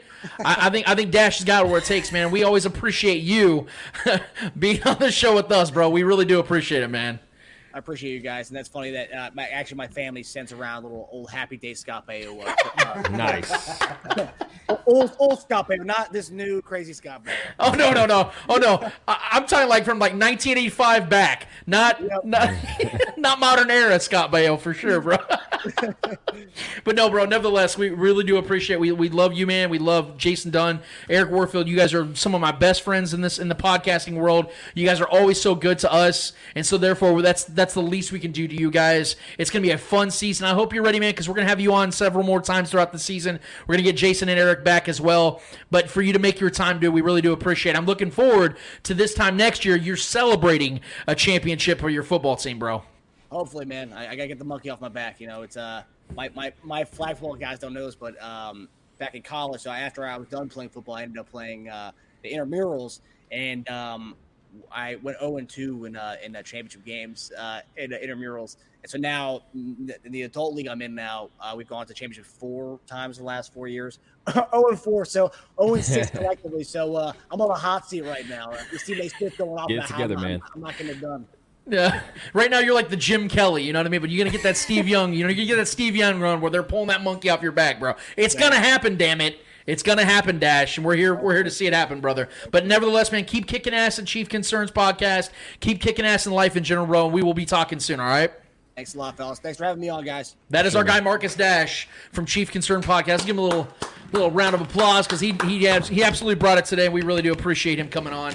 Go listen to their show, guys. Go follow them. They're on YouTube. They're on all podcast platforms, and they have great content. And honestly, they have an advantage that most shows don't have, ours included, where they have former players, NFL players that had long careers and in particular play here in Kansas City. So if you want to get that perspective from guys like Marcus Dash who are well-versed and understand the game, along with former greats like Jason Dunn and Eric Warfield, man, you got it there at Chief Concerns, and I highly recommend their show. I enjoy them. Even if I didn't know the guys personally, they weren't personal friends of mine, I would have definitely said, hey, go listen to that show because I enjoy it regardless, and they're one of the best out there, and they're very supportive of everybody else because they know that we all can eat out here, man. It's about unity. It's about doing this together and having a collective and a community of content providers, and that's how we look at it as well. So again, thank you. Follow Marcus Dash at Twitter at Dash of News, and you can follow them, their show, Chief Concerns, at Concerns Chief on Twitter as well, man. They got great stuff, and they come out with shows all the time, and they will absolutely give you what you're looking for. But nevertheless, I don't know if we have anything on the Eddie Hour or not,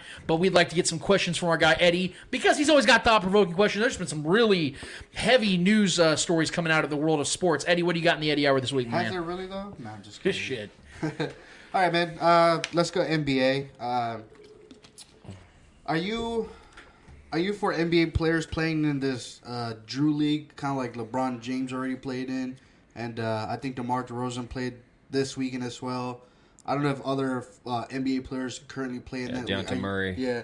Are you for or against NBA players kind of playing outside of the NBA? 100% against it.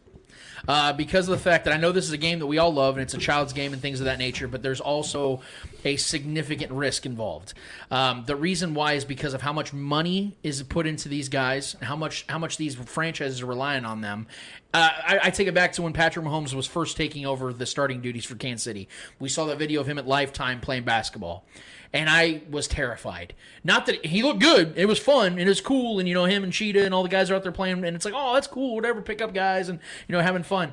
Yeah, that's extremely dangerous and irresponsible. And that's why Brett Veach put it into that immediately. Because of the fact that you can look at this as me just being super paranoid or, oh, you can't take any risks. You got to live life. That's true, but you're a paid athlete. And at the end of the day, your body is what makes you money, and your body is what makes success happen for you and your team. So you can't be putting yourself in the line of risk and the line of danger outside of that, because we know the games they play are already violent. It's collision sports. It's strenuous on your body as it is, and it is fun to do these things, but that isn't what you're paid to do. You are paid to keep yourself safe and responsible and being able to give it your all for your team. I know that sounds like an old school mentality, but I very much stand on that side, that I would rather LeBron never play in those things and not have those cool storylines and be 100% healthy and ready for the regular season. Same with Patrick Mahomes, knowing he's going to be able to play week 1 and beyond, than taking that type of risk. Even if he doesn't get injured, the opportunity for that injury is there.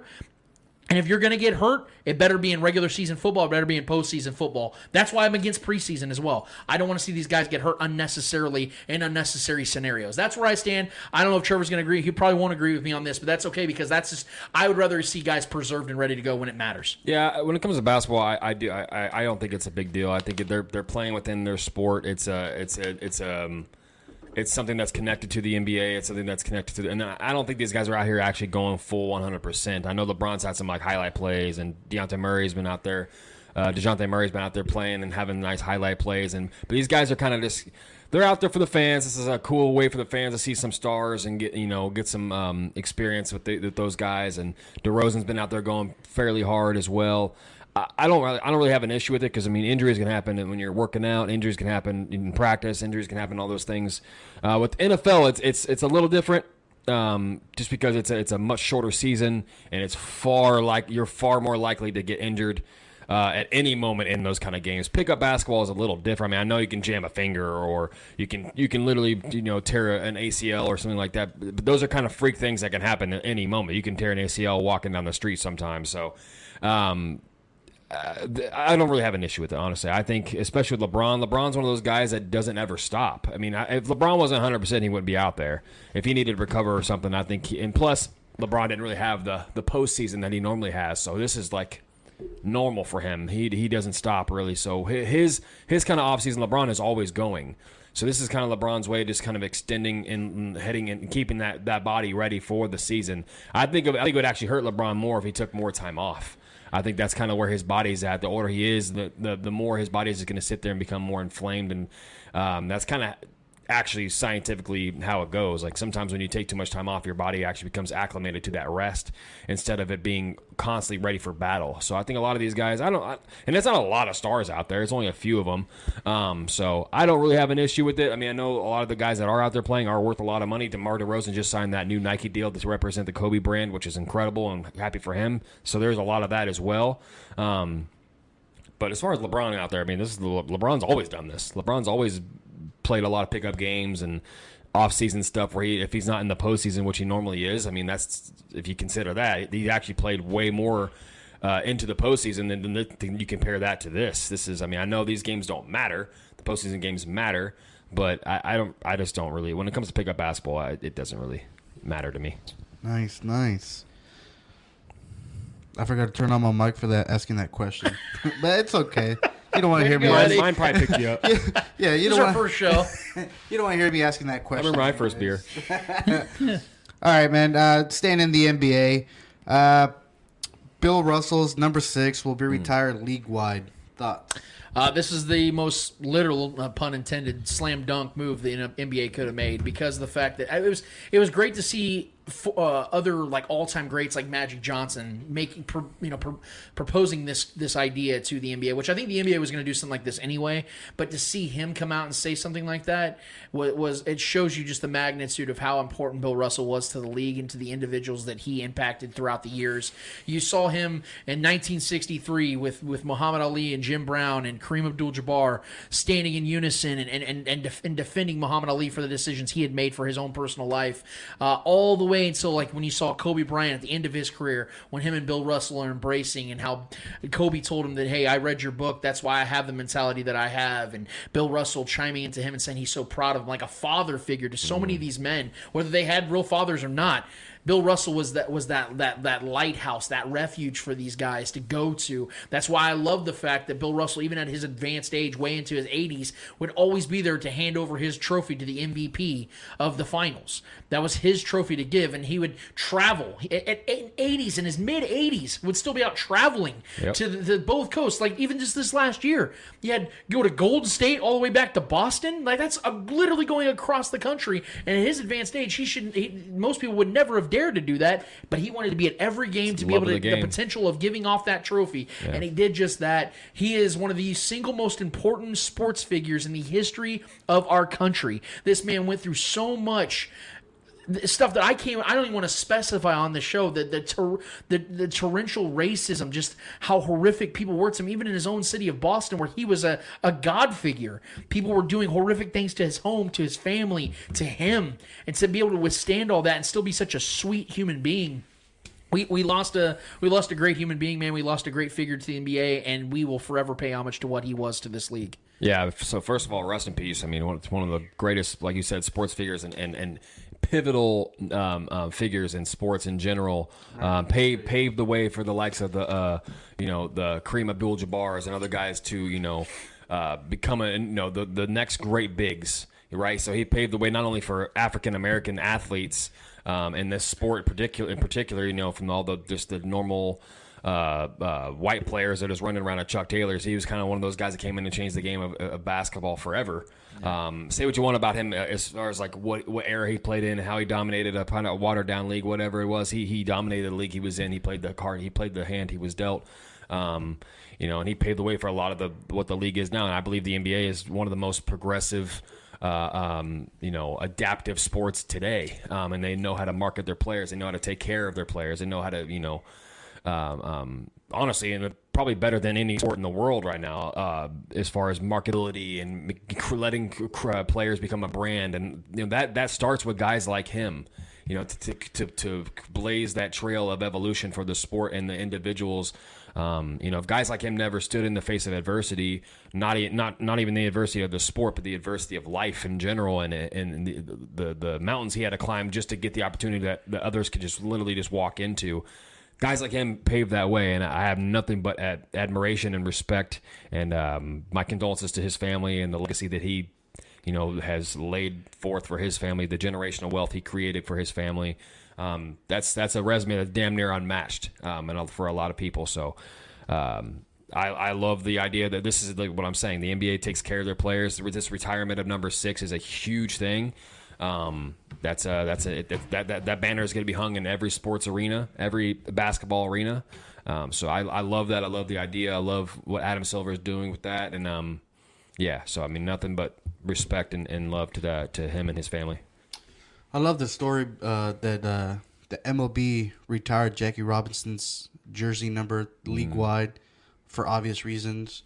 And now the NBA has done the same for pretty much the same reasons, both breaking the color barrier, in their respective sports, becoming the figures that they became to their sport. Much respect for the NBA, for the MLB. Truly tremendous honor for what they did on that. Absolutely. Sticking with the NBA, the other question I wanted to ask you guys is thoughts on Kevin Durant pretty much telling the owner it's either me or the GM and coach. As I told you when I first got the news, I sent it to both of you guys, and I said 2 words: he gone. He's gone. This 100% tells me that his first attempt to do it the way he did it initially, with Joe Tsai meeting with him and asking for a trade, that was Kevin Durant trying to hold this down professionally. Like, look, I know I have 4 years left on my deal. I'm not happy here. This isn't what I was looking for. This isn't what I agreed to. Basically, I would appreciate it if you traded me to the list of these teams. And when that didn't go anywhere, and you saw the whole noise with Kyrie continue. He opts into his contract. Things of that nature start to happen. You see that Joe Tsai is not really entertaining some of these incredible trade packages that a lot of teams are putting together, and the hesitancy from other teams about, hey, we're not trading our entire franchise away for a 34-year-old injury-prone at this point. Great player, albeit, but he's older and he's injured a lot. He's missed almost 2 full seasons previous to this last year. We're not doing that because it doesn't make sense for us. Once you saw that Joe Tsai kind of got pushed back in the corner where he didn't make that decision and at least didn't make it in a timely manner for Kevin Durant's liking. And so now this was just simply Kevin Durant basically pulling all the cards out and saying, look, I tried doing professionally with you. Now you're either going to fire everybody that's running your franchise or you trade me. And he knows that Joe Tsai is not going to fire Sean Marks. He's not going to fire Steve Nash like that. He's not going to do anything like that. So it forced Joe Tsai to take a side, where he had to come out on Twitter and say, I back my front office, I back my coaching staff, and I trust them to be capable of all their abilities to do what they need to do to run our franchise. So that's telling us that it's only a matter of when, not if, Kevin Durant is traded. There are theories of where, and we can talk about that another time, but he is not going to be a Brooklyn Net. It's not going to happen. Him and Kyrie Irving will not be Brooklyn Nets because of the fact that, and it's for different reasons, obviously, but Joe Tsai wants to get rid of this chaos, and Kevin Durant will literally do whatever it takes for him to get his way. And you can say it's wrong, you can say it's right, however you want to say it. The fact is Kevin Durant will get what he wants because superstar players in the NBA in particular do get what they want, and that's what's going to happen. Well, yeah, I mean, when you set the bar that high of your demands and what you want them to betray their entire coaching staff and people that they and leadership of that franchise. When you set the standard that high, it's pretty much you saying that you want out without saying it. You know what I mean? So once again, this is another toxic situation that Kevin Durant has put himself in and has contributed to. Sorry that it didn't work out with you and the new super team with you, Kyrie and James Harden. Sorry. I don't know what to tell you. Like, this is what you signed up for, motherfucker. You got two of the greatest talents alongside you on that team, and y'all failed. I don't know what to tell you, bro. Like that. This is what separates guys like Kevin Durant. I'm not shitting on Kevin Durant. He has every right to feel the way he feels, and he's one of the best players in this league. I get it. But this is what separates guys like him and LeBron, and people like try to shit on LeBron. LeBron has fulfilled every contract he's taken, and has brought a championship to every team he's been a part of. Right? This is and KD is just kind of flexing this power that he has, but it's really not even his. Like, the resume he has is stacked because of other people, not because of him. It just is what it is, man. His resume is so tainted by jumping aboard an already a championship team and then going to have championship prowess teams and failing big. I just continue to lose respect for KD as a person. I love him as a player. He's one of the funnest players I've ever watched. One of the most deadliest players I've ever watched. But off the court, the guy is just a problem. He's toxic. He's an issue, man. Like, if I was him, I mean, and I get it. The Nets have to do the right thing, and he's putting the Nets in such a rough situation here because the Nets, as a franchise, don't want to show that they're going to fuck over their star talent, their players, and they also don't want to show any coach candidates and any front office people that want to come and be a part of this franchise who's still rebuilding and still trying to make the Brooklyn Nets a thing. They don't want to show that anybody they hire into that front office or head coaches or part of that coaching staff that they're going to just can your ass because a player wants you to do it. So they have to kind of play both sides. There's a gray area they have to meet here. So most likely Kevin Durant is going to be gone because I think he's made that case pretty clear that he wants out, and he's setting the bar so high on what he wants to even be a part of. And if we're being real, it's stupid because he's making very clear enough that he doesn't want to be there, because if they get rid of all the coaching staff and Steve Nash is gone, who are they going to just bring in that's going to change the culture? Is that going to attract a bunch of other star players to come and play in Brooklyn? No. Everyone knows that. So KD is going to be gone. It's just a question of where he's going to land and where Kyrie's going to land. I think it's in Lakerville most likely. But, this situation is just it's tired at this point with Kevin Durant, man, if I'm being honest. Like, the guy is so great on the floor, but, like, everywhere he goes, it's a constant problem unless he's getting carried by, the likes of Steph, Clay, and Dre. So, yeah, he's gone. He gone. He out of here. All right, 2 more questions. Frank Gore dragging a naked woman in a hotel hallway is pretty much that was the headlines earlier this week. I asked you guys if this shit was real, and you guys were like, "Oh no, yeah, that's." I was like, I want to get your thoughts on that whole situation. Yeah, everything I've read, it seems to be a very valid report. Whenever things like this come out, I'm always I try to be slow to react to them because you don't know the full story. In fact, you may never really know the full story. But what I will say about this is the fact that I think that Frank Gore doing this, it's pretty obvious. I don't really need to like expand on it. No matter what took place, unless she was like trying to kill him or assault him, there is no excuse for Frank Gore doing something like this. Any man or any person, for that matter, to do something like that to somebody else. And I think that for us to speculate on what the causation of it all was is irresponsible on our behalf. All I can say is what I do know about it. It is shameful. I'm a massive Frank Gore fan. I think he is one of the greatest running backs to ever live. A lot of people, for some reason, are slow to give him that credit or respect, even though he's literally third all-time in rushing yards. I think that this guy deserves a lot of praise and a lot of credit, which is why this sucks so much for people like me, such big fans. We all know that no one's perfect and everyone's human, but this isn't a mistake you can make. And unless there's some aspect to this that we're not made aware of yet, this just looks really bad, and it honestly could be a deterrent for him making the Hall of Fame, as crazy as that sounds, because we know that the Hall of Fame, especially in the NFL, is all about were you the nice guy? Were you always good to the media? Do you have any lack of controversy surrounding yourself both on and off the field? That is something to think about. And with his lack of playoff success and things of that nature, it does beg the question. But more so, I hope that the woman involved in this is okay. I hope Frank Gore gets some serious help, because if this is what it sounds like the dude just went off the deep end, and for whatever he's dealing with, I hope he gets it set straight. And this is just something that can literally ruin a legacy of both the player and the human. And I hope that gets figured out, man. That's all I can say. I hate situations like this where there's no context involved. Like, I don't know the context of the scenario. I don't know if he was reacting to something she did, like you said. I don't know if she possibly assaulted him first, because if that's the case, then that changes things, of course. Being excessive and dragging someone down the hallway is a bit much, especially as a big, strong man like he is. Yeah, I mean, I don't know. I don't know the situation. If he was just trying to get her away from him, and she didn't want to leave and blah, blah, blah, and she maybe hit him, assaulted him, he was just trying to get her out, and it's a bad look at him. Just maybe the only option he had of getting her away from him was just to drag her. I don't know why she was naked. I'm pretty sure I can make my assumptions. But, yeah, man, I do not know the situation. I don't know what she was capable of in the moment, what she did to him in the moment, what he did in the moment. All I know is there's some damning evidence that he was assaulting a woman, most likely dragging her down a hallway. It's a bad look for him, especially a guy who's had a spotless resume on and off the field. He's been a class act. He's always been a consistent athlete, a consistently clean record off the field. For the most part. So this is just a strange, random occurrence. I don't know what the explanation is. I'm sure it's going to go to court, and I'm sure there's going to be some hefty fines and some things to come down on that. But I don't know the context, so it's hard for me to have some kind of like real. Way to break this down and real opinion about this. So it's damning from what we see. But yeah, so that's about all I got, man. I just hope whatever the law thinks is the right decision, the rightful thing should happen. So yeah, I don't know.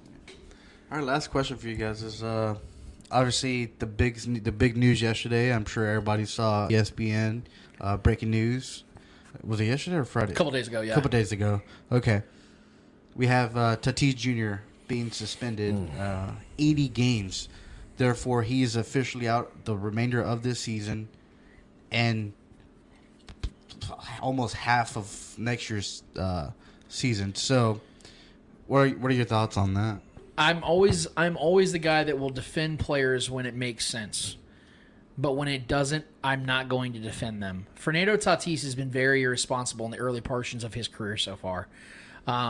And I understand, because you guys know my stance on performance-enhancing drugs. You guys know my stance on steroids, things of that nature. I equate sports to entertainment because that is what it is. At the end of the day, this is entertainment. It's literally no different than music and movies and any other form of entertainment that we consume. So I'm not opposed to people using performance-enhancing drugs. In fact, I support it. I fully support it because I want players to be on the field as much as possible and being as healthy. Andy Pettit, one of the greatest pitchers to ever be of his generation, talked about using PEDs. It's what kept him on the field and kept him being great, and the major leagues turned a blind eye to it because he helped the quality of the game. Same with Mark McGwire, Sosa, Bonds, all the guys that we know deep down did take. So I'm going to defend Tatis in that regard. But when you are careless and reckless with it, and you know that it's going to hit you hard with a penalty, the league's going to hit you hard with a penalty if you get caught. The last thing I want to hear is some lame ass excuse that it was in an ingredient of of a product you started taking, because you know why?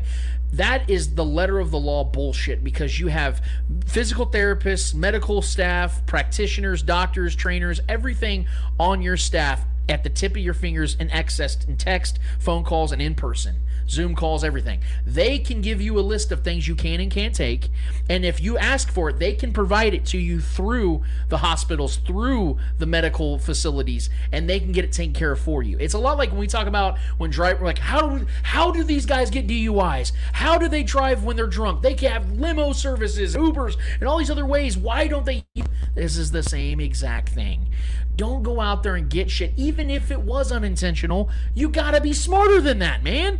They just traded for Juan Soto. You have an opportunity to win a World Series this year, and you fucked that up, man. He's because doing now, that far before that. Depending on how many games they play in the playoffs, if at all now, his suspension's gonna go into next season. They have like 35 games left this year, and if they play, 5-10 playoff games at most this year, he's still got 40+ games next year. Do you think the fact that they went and got Juan Soto, do you think that maybe the team knew something was coming down on him? I don't think that is, because you get a guy like Juan Soto, like in that regard, if he's like 33, 34 years old, you got a guy like Juan Soto who's the same exact age as Tatis, because they want to build around these guys. And you heard the GM of the Padres talk about, we gave Tatis this long-term deal in the hopes that he'd be maturing as he went along, because he's young. This was like a random test? Yeah, oh yeah. It's and he's missed a lot of missed a lot of the season. Yeah. And to the defense of the Padres, they have a winning record without him. They're 13 games over 500 without him. Of course. But it's clear as day. He's one of the 10 best position players in the league. With or without him, we all know they'd rather have him. But they've missed him a lot this season, so I know he's trying to get back on the field and be healthy as much as possible. So I knock him for that. But damn it, you got to be smarter than this, bro. You can't do things like this and expect to get a little slap on the wrist. MLB's come down hard on guys like this, and 80 games is actually pretty light, because he does this shit again. He's out for an entire season. Manny Ramirez did that shit. Yes, he tried the major league. And MLB was like 2 years. Yeah, so this is what I'm saying, man. I'm frustrated with Tatis because I'm such a fan of his, and I was really looking forward to the Padres and Dodgers potentially meeting up in the playoffs. This interstate rivalry, this opportunity of having all these stars on the field on both sides.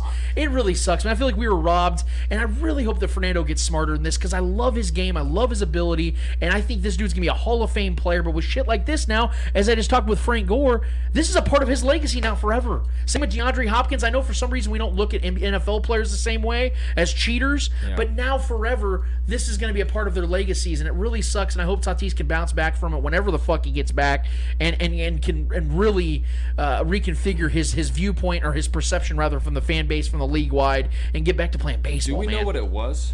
It was some. I think he said something about an allergy or something like that. He was using allergies. On the list of PEDs, that's bullshit. I agree, but it was something that actually is performance enhancing. It is something that does help you stay healthy.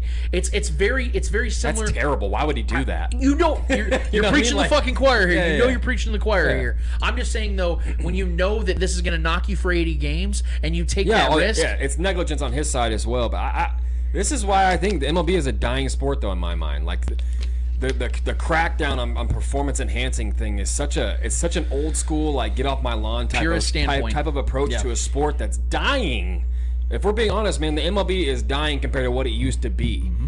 So I there's a lot of things in my mind that get knocked as performance enhancing, and if it's performance enhancing, who cares? Like, there's always edges everybody tries to get on other people. You know what I mean? Like, especially if it's a player that's having nagging injuries and is trying to recover.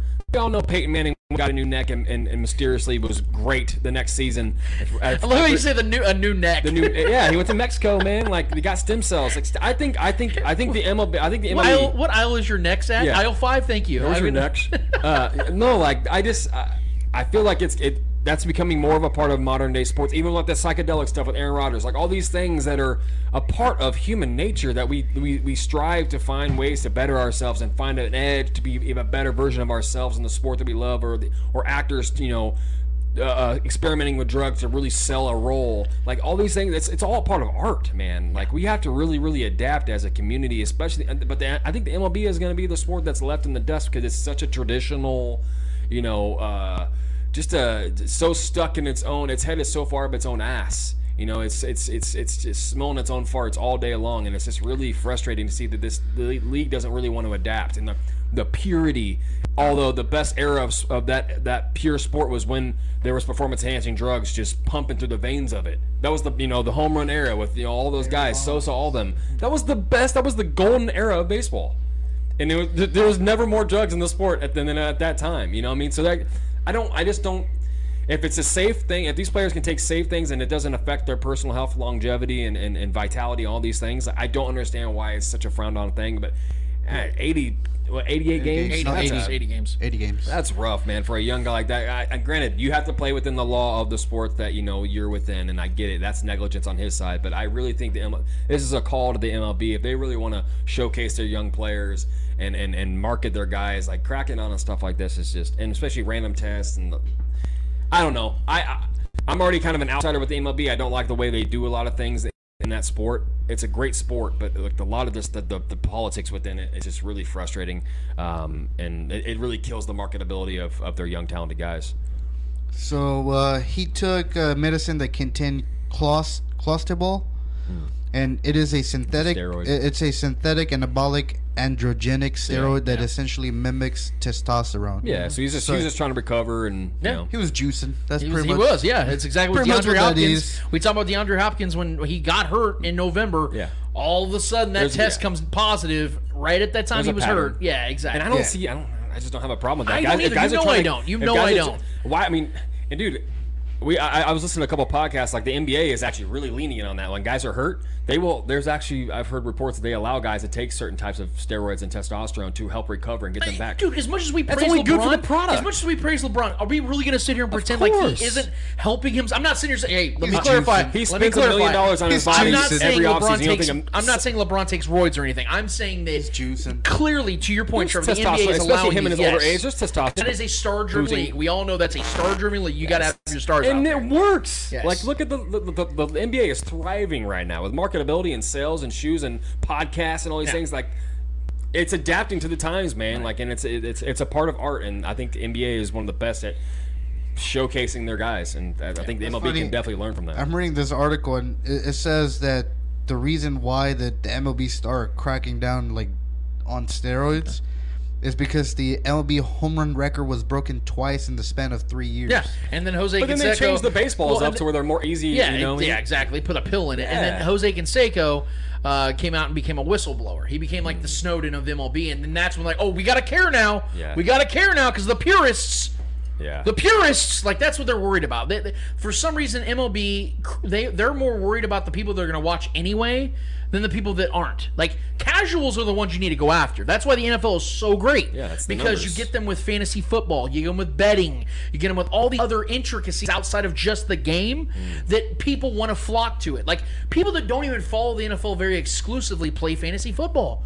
They bet on games. Absolutely. They may not even care about the funniest thing NFL, about but they all want that to make is money. You know, Baseball was the original fantasy sport. Exactly. Everyone used to bet on baseball and Dude, play baseball fantasy. is America's pastime. It's the first great sport of this country, and they have found a way to squander it. 2 years' points about how the NBA is lenient on rules like that. The NFL gets marketing. They get the how to get the casuals. Baseball is so concerned about protecting the integrity of the game. There is no integrity of the game because back when Babe Ruth was playing, the dude was slamming hot dogs and whiskey in the dugout and having sex with women in the clubhouse. The good old There days. was no one. Yeah, exactly. The damn good old days, boy. You know, we great run around days. like this, and you know, have wool jerseys on. Like, you know, it was. Yes, there was never a time where the game was the good old days. There was never a time where I this was think- actually a thing. Now it's pure, okay? Yeah, now it's purify the game. I think the MLB could find a way to allow certain performance PEDs. It's like such a curse word. I don't understand it. Like there's in normal life, it's not even a big deal. People like any guy over 40 can go get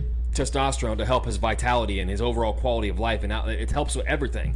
So if any guy in the MLB wants some kind of edge, I don't understand. Like I think they could find a medium to where they can allow it to be a part of the game. But like if someone's going over a certain dose and it's harmful to their personal health, or they're not listening to their trainers or blah blah blah, and they're going over the dose. That can be an issue, but I don't understand like not allowing it to be a part of the game. I just don't. Well, my favorite thing that I've ever heard, and we're gonna move on from after this. I said that, this is the funniest thing I've ever heard. They cheated the game. Who did they cheat? Right. Were we all not loving the hell out of baseball at the time that McGuire, Sosa, Bonds were going after? We're going to act like we're nobodies before they really started taking off with the help. Thank you. They're all great. Barry Bonds was a Hall of Fame player long before the steroid era came about. A nobody into an absolute all-time player. It never happens. Here's the other part of it. Who did they cheat because the league was doing it all together? Right. Almost every single star player, we could almost... There were over 114 names on the Balco list. 114. You're going to tell me right now that those guys, a majority of those guys weren't already awesome baseball players? They were in the majors. Yeah. You know how hard it is to get to the major leagues?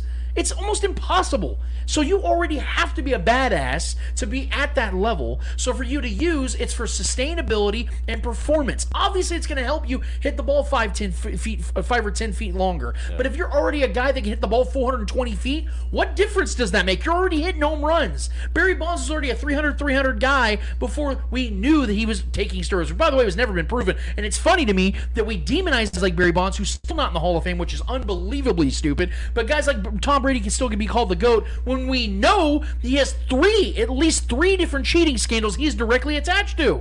Isn't that funny how that works? The NFL, we don't hold that against guys like Tom Brady or Bill Belichick, who are both called the GOATs at their respective places. But Barry Bonds still can't make the Hall of Fame in the major leagues because of the fact that, well, we know he took steroids. Man, so what kind of cheating really matters? Some cheating matters, but some don't. It doesn't make any sense to me whatsoever, because we all know Tom Brady will be a first ballot Hall of Famer. Right. Bill Belichick will be a first ballot Hall of Famer, even though we can actually prove these dudes have cheated the game. So why doesn't that matter? It's just funny to me. But nevertheless, we have one more order of business to get to. Guys, what's it called? Hold this L! Each and every week, we finish off each and every series of every episode with a series of L's in the world of sports, whether they're friendly or not friendly L's in the world of sports. We promise you, whoever is holding those L's deserve those L's. Mr. Eddie Ortiz, Mr. Yo, who's holding the L for you this week, and why is it F1? It's not F1. I'm not going to give a L. I'm not going to give a W out this weekend. I'm going to take this time and talk about Len Dawson, who went into hospice this week. I believe his wife, his family, put out a statement pretty much saying that they requested some privacy in this moment in time. An all-time great Chief, bringing the first Super Bowl to Kansas City. Was it Super Bowl 4? Super Bowl MVP. Probably arguably the best picture you could ever. Yeah, the greatest picture. And I'm sure everybody in the NFL knows that picture of Len Dawson smoking in the locker room, just chilling, smoking on the sidelines with the Coca-Cola, with this Fresca. Yeah. It's sad. It's such a difficult time. Obviously for Chiefs fans, for football fans in general. Seeing one of the greats, a Hall of Famer, obviously be put in hospice, and I just want to take this time and I wish their family nothing but the best. My heart is with them, and yeah, he's lived a life, man. He's that guy. How old is he now? He's in his 80s, isn't he? I believe he's 87. Yeah. So I want to thank you for bringing that Super Bowl to Kansas City. Thank you for rooting for the Chiefs. The legend, man. Since I've known Len Dawson, he's been a Chiefs fan. He's talked to Patrick Mahomes multiple times. Patrick Mahomes actually broke, I believe, a couple of his records. So, yeah, man, it's very sad to see. But like I said, I wish his family nothing but the best. Trevor Twidwell, who's holding the L for you, man? Well, I'm gonna pick up that story and bring some light to it, because anytime I get a chance to shit on the Broncos, you damn know I'm gonna do it, or anybody in this division. So we all know that a little while ago that the Broncos made that record-breaking sale. They sold the team for what, $4.65 billion. Billion. Yeah, $1 billion. So that was a hefty amount of money there that they're throwing around. But this is going to go to a guy that we've always despised, most of our any of our fandom as far as being Chiefs fans. John Elway, the most famous figure in Denver Broncos history, reportedly had the chance to acquire a 20% ownership stake in the franchise that helped build at the end of his career, worth $36 million. It was worth $36 million at that time, which is not a lot of money for him at that time. I'm sure he's worth a whole lot more than that. Apparently, he turned it down at the time when it was offered to him. Obviously, and the team sold for $4.6 billion. That $36 million that he would have been a part of and invested in, it would have been worth $930 million today. So I mean, you could do the math. I mean, if I invest $30 into something and I get damn near 1,000 back, it's a pretty good deal, right? So he would have been. He probably would have won the position he's at now, because he would have been. I mean, that's just all-time generational wealth right there. So it says. Let me finish reading this article. The Hall of Famer's name immediately started trending once the word got out. He could have beaten out Bobby Bonilla as the best contract ever. One user replied. So I just want to, the savvy businessman that John Elway is, and everyone's been, he got all this praise when he brought, arguably the GOAT at quarterback position, Peyton Manning, over, and since then he's done absolute nothing, and now he's trying to change the stars once again by bringing another great retread quarterback, and unfortunately it's in a division where Mahomes exists. I just want to take the time to anytime I can to take a nice hot warm one on top of the Broncos or anybody in this division, especially John Elway, donkey teeth himself. So for that massive L took there, that 36 million chump change you could have invested to make damn near $1 billion. Do me a solid favor, Mr. John Elway. Hee-haw himself. Do me a favor and hold this L. God damn. I don't like it. That was well done. I'm glad Eddie said something in regards to Len Dawson, because that was actually something I was going to do as well before I handed out an L. God damn it, guys. Just going to list off some things that Len Dawson did in his career, and then I want to say something about his after career. So these are some of his highlights and awards. He was a Super Bowl MVP, obviously, Super Bowl champion, NFL Man of the Year in 1973, made the Pro Bowl when the Pro Bowl first started up. He was the NFL completion percentage leader in 1975. He was a three-time AFL champion MVP, AFL MVP, two-time first All-NFL, second-team All-NFL, six-time AFL All-Star, four-time AFL passing touchdowns leader, six-time AFL passer rating leader, seven-time AFL completion percentage leader, AFL all-time team, Kansas City Chiefs Hall of Fame, and the number 16 is retired in Kansas City. He threw over almost 29,000 yards. He threw for over 239 touchdowns. And he was, in my opinion, one of those guys that was ahead of his time. I think if Len played in today's NFL, he definitely could have been putting up competitive numbers. I compare him to like a Matt Ryan, a guy that just very accurate quarterback, tall, not exactly mobile, but he could get out and he could create something if he really needed to. Very poised, a guy that had a long NFL career and AFL career, one of the originals. A guy part of the merger, man. Yeah, he definitely helped out. But the greatest thing about, I think, Len is the fact that he's one of those athletes that was great at not just being a football player, but a football presence, if that makes sense. Where you have your John Maddens, a guy that knew football, was a really good player, a really good coach, still has the highest win percentage in NFL history, and then took off. After that, he became a legend, a mogul. Now, you can't talk about the story of football without. I don't know why Len Dawson doesn't get more credit for that part of his career, because of the fact that for 40 years he was in that side of things. He was talking about the game. I remember being a really young kid. I saw the tail end of his career, but back when HBO's Inside the NFL, he was one of the main contributors to that show, and that was one of the first really groundbreaking shows where guys that knew the game really sat and talked about it. And Len was one of those first guys. He stopped doing that. He did that from 1977 to 2001, and he was on NBC's AFC coverage from 1977 to 1982, and then from 1985 to 2017, he was the color commentary analyst for the Chiefs radio broadcast team, and he did that all the way until about in 2009, he announced that he would step down from anchoring on a nightly basis, but still report for KNBC during the Chiefs football season.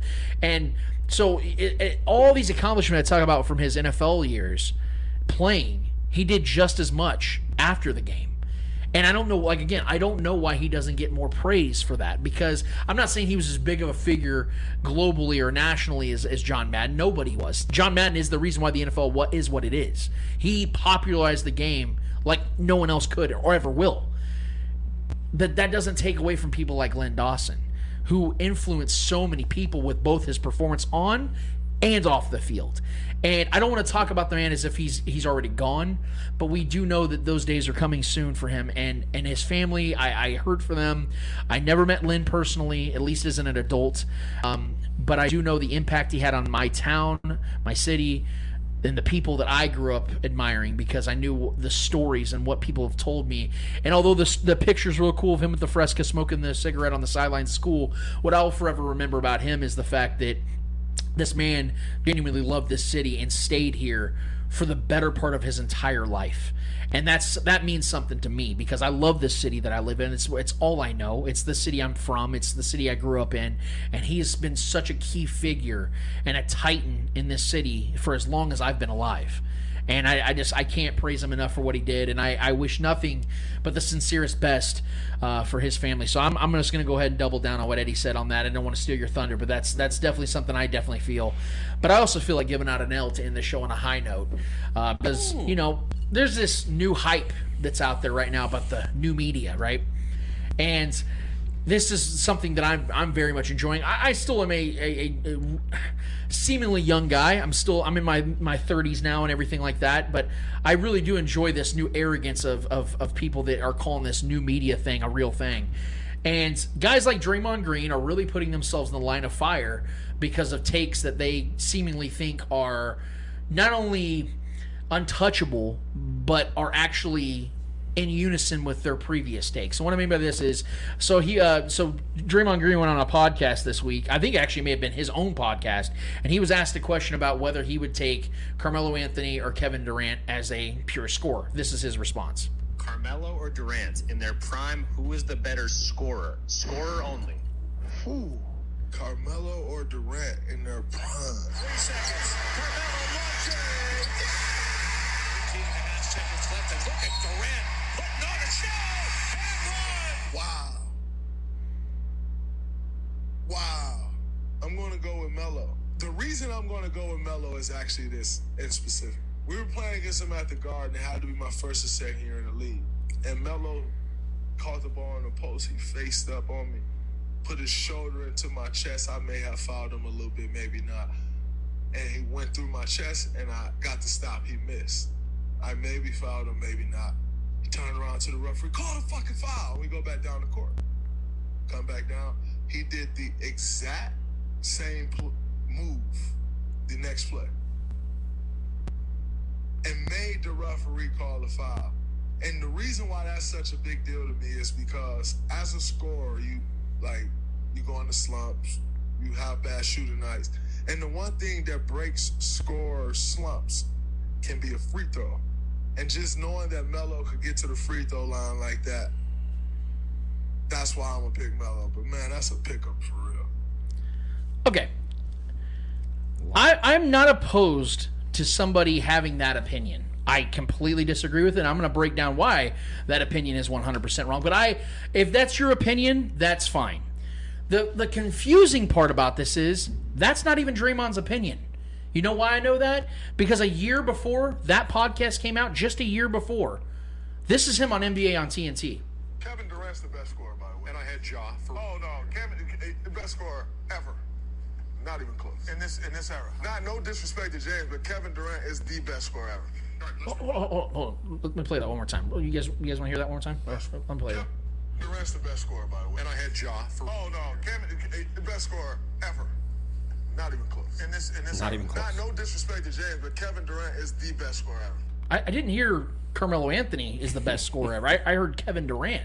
That's wild. How can you not be better than somebody else in your prime, but the best scorer ever? And I will give some numbers here, because I'm not just trying to shit on Draymond's opinion and just leave it there. It's not baseless here. You guys know I'm the numbers guy. So Kevin Durant not only averages more points per game than Carmelo Anthony for his career, 27 to 23, shoots a higher field goal percentage, 50 to 45, and despite playing in 5 fewer seasons and in less than 3,000 points behind Carmelo for 9th all time. Not to mention the fact that Kevin Durant has shot over 50% from the field for 9 straight seasons while averaging at least 25 points per game, which, by the way, is the NBA record. Over Michael Jordan, LeBron, anybody you name. That is the greatest accomplishment of KD's career, in my opinion. Melo has not only never shot for 50% in a single season, 45, but he hasn't averaged 25 points per game in almost a decade. It's been 8 years since he's even averaged 25 a game, whereas Kevin Durant's on his way to having 10 straight seasons of not only averaging 25 a game, but shooting over 50% from the field, which is something Melo's never even done. And it's fitting that Draymond would use a personal experience against Melo that's a one-off, to determine who was the better overall scorer in their prime. I'm sorry, one moment, this is why I hate the whole he's not a better player, because in this scenario, who would you rather have?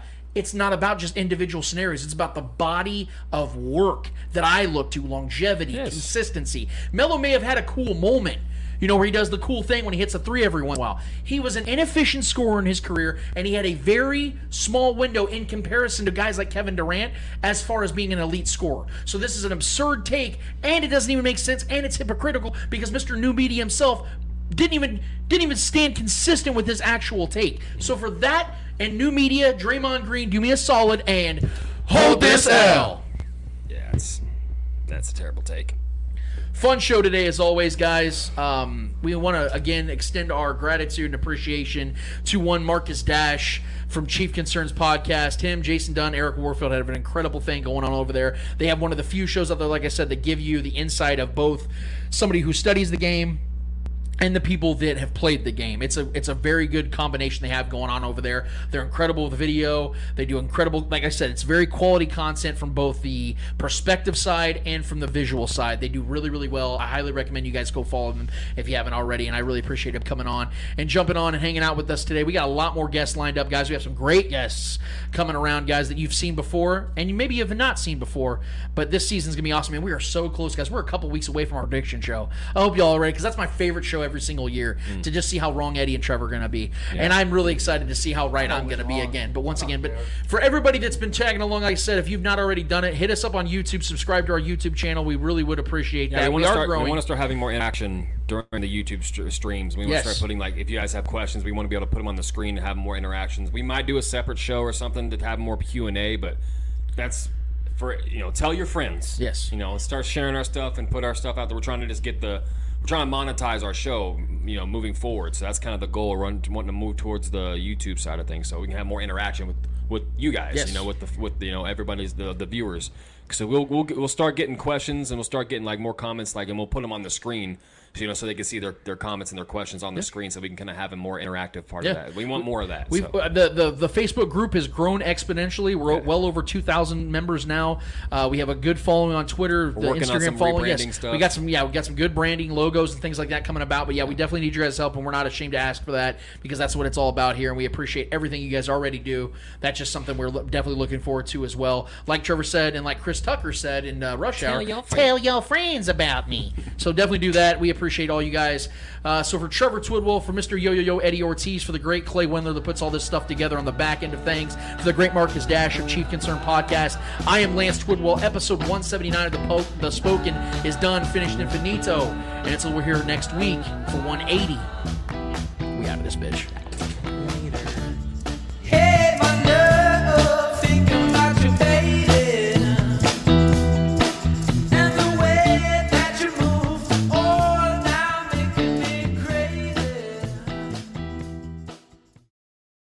We're going to get out of this bitch. Thank you so much for listening, guys. See ya. You are tuned into The Spoken. I might actually stick around for a little bit.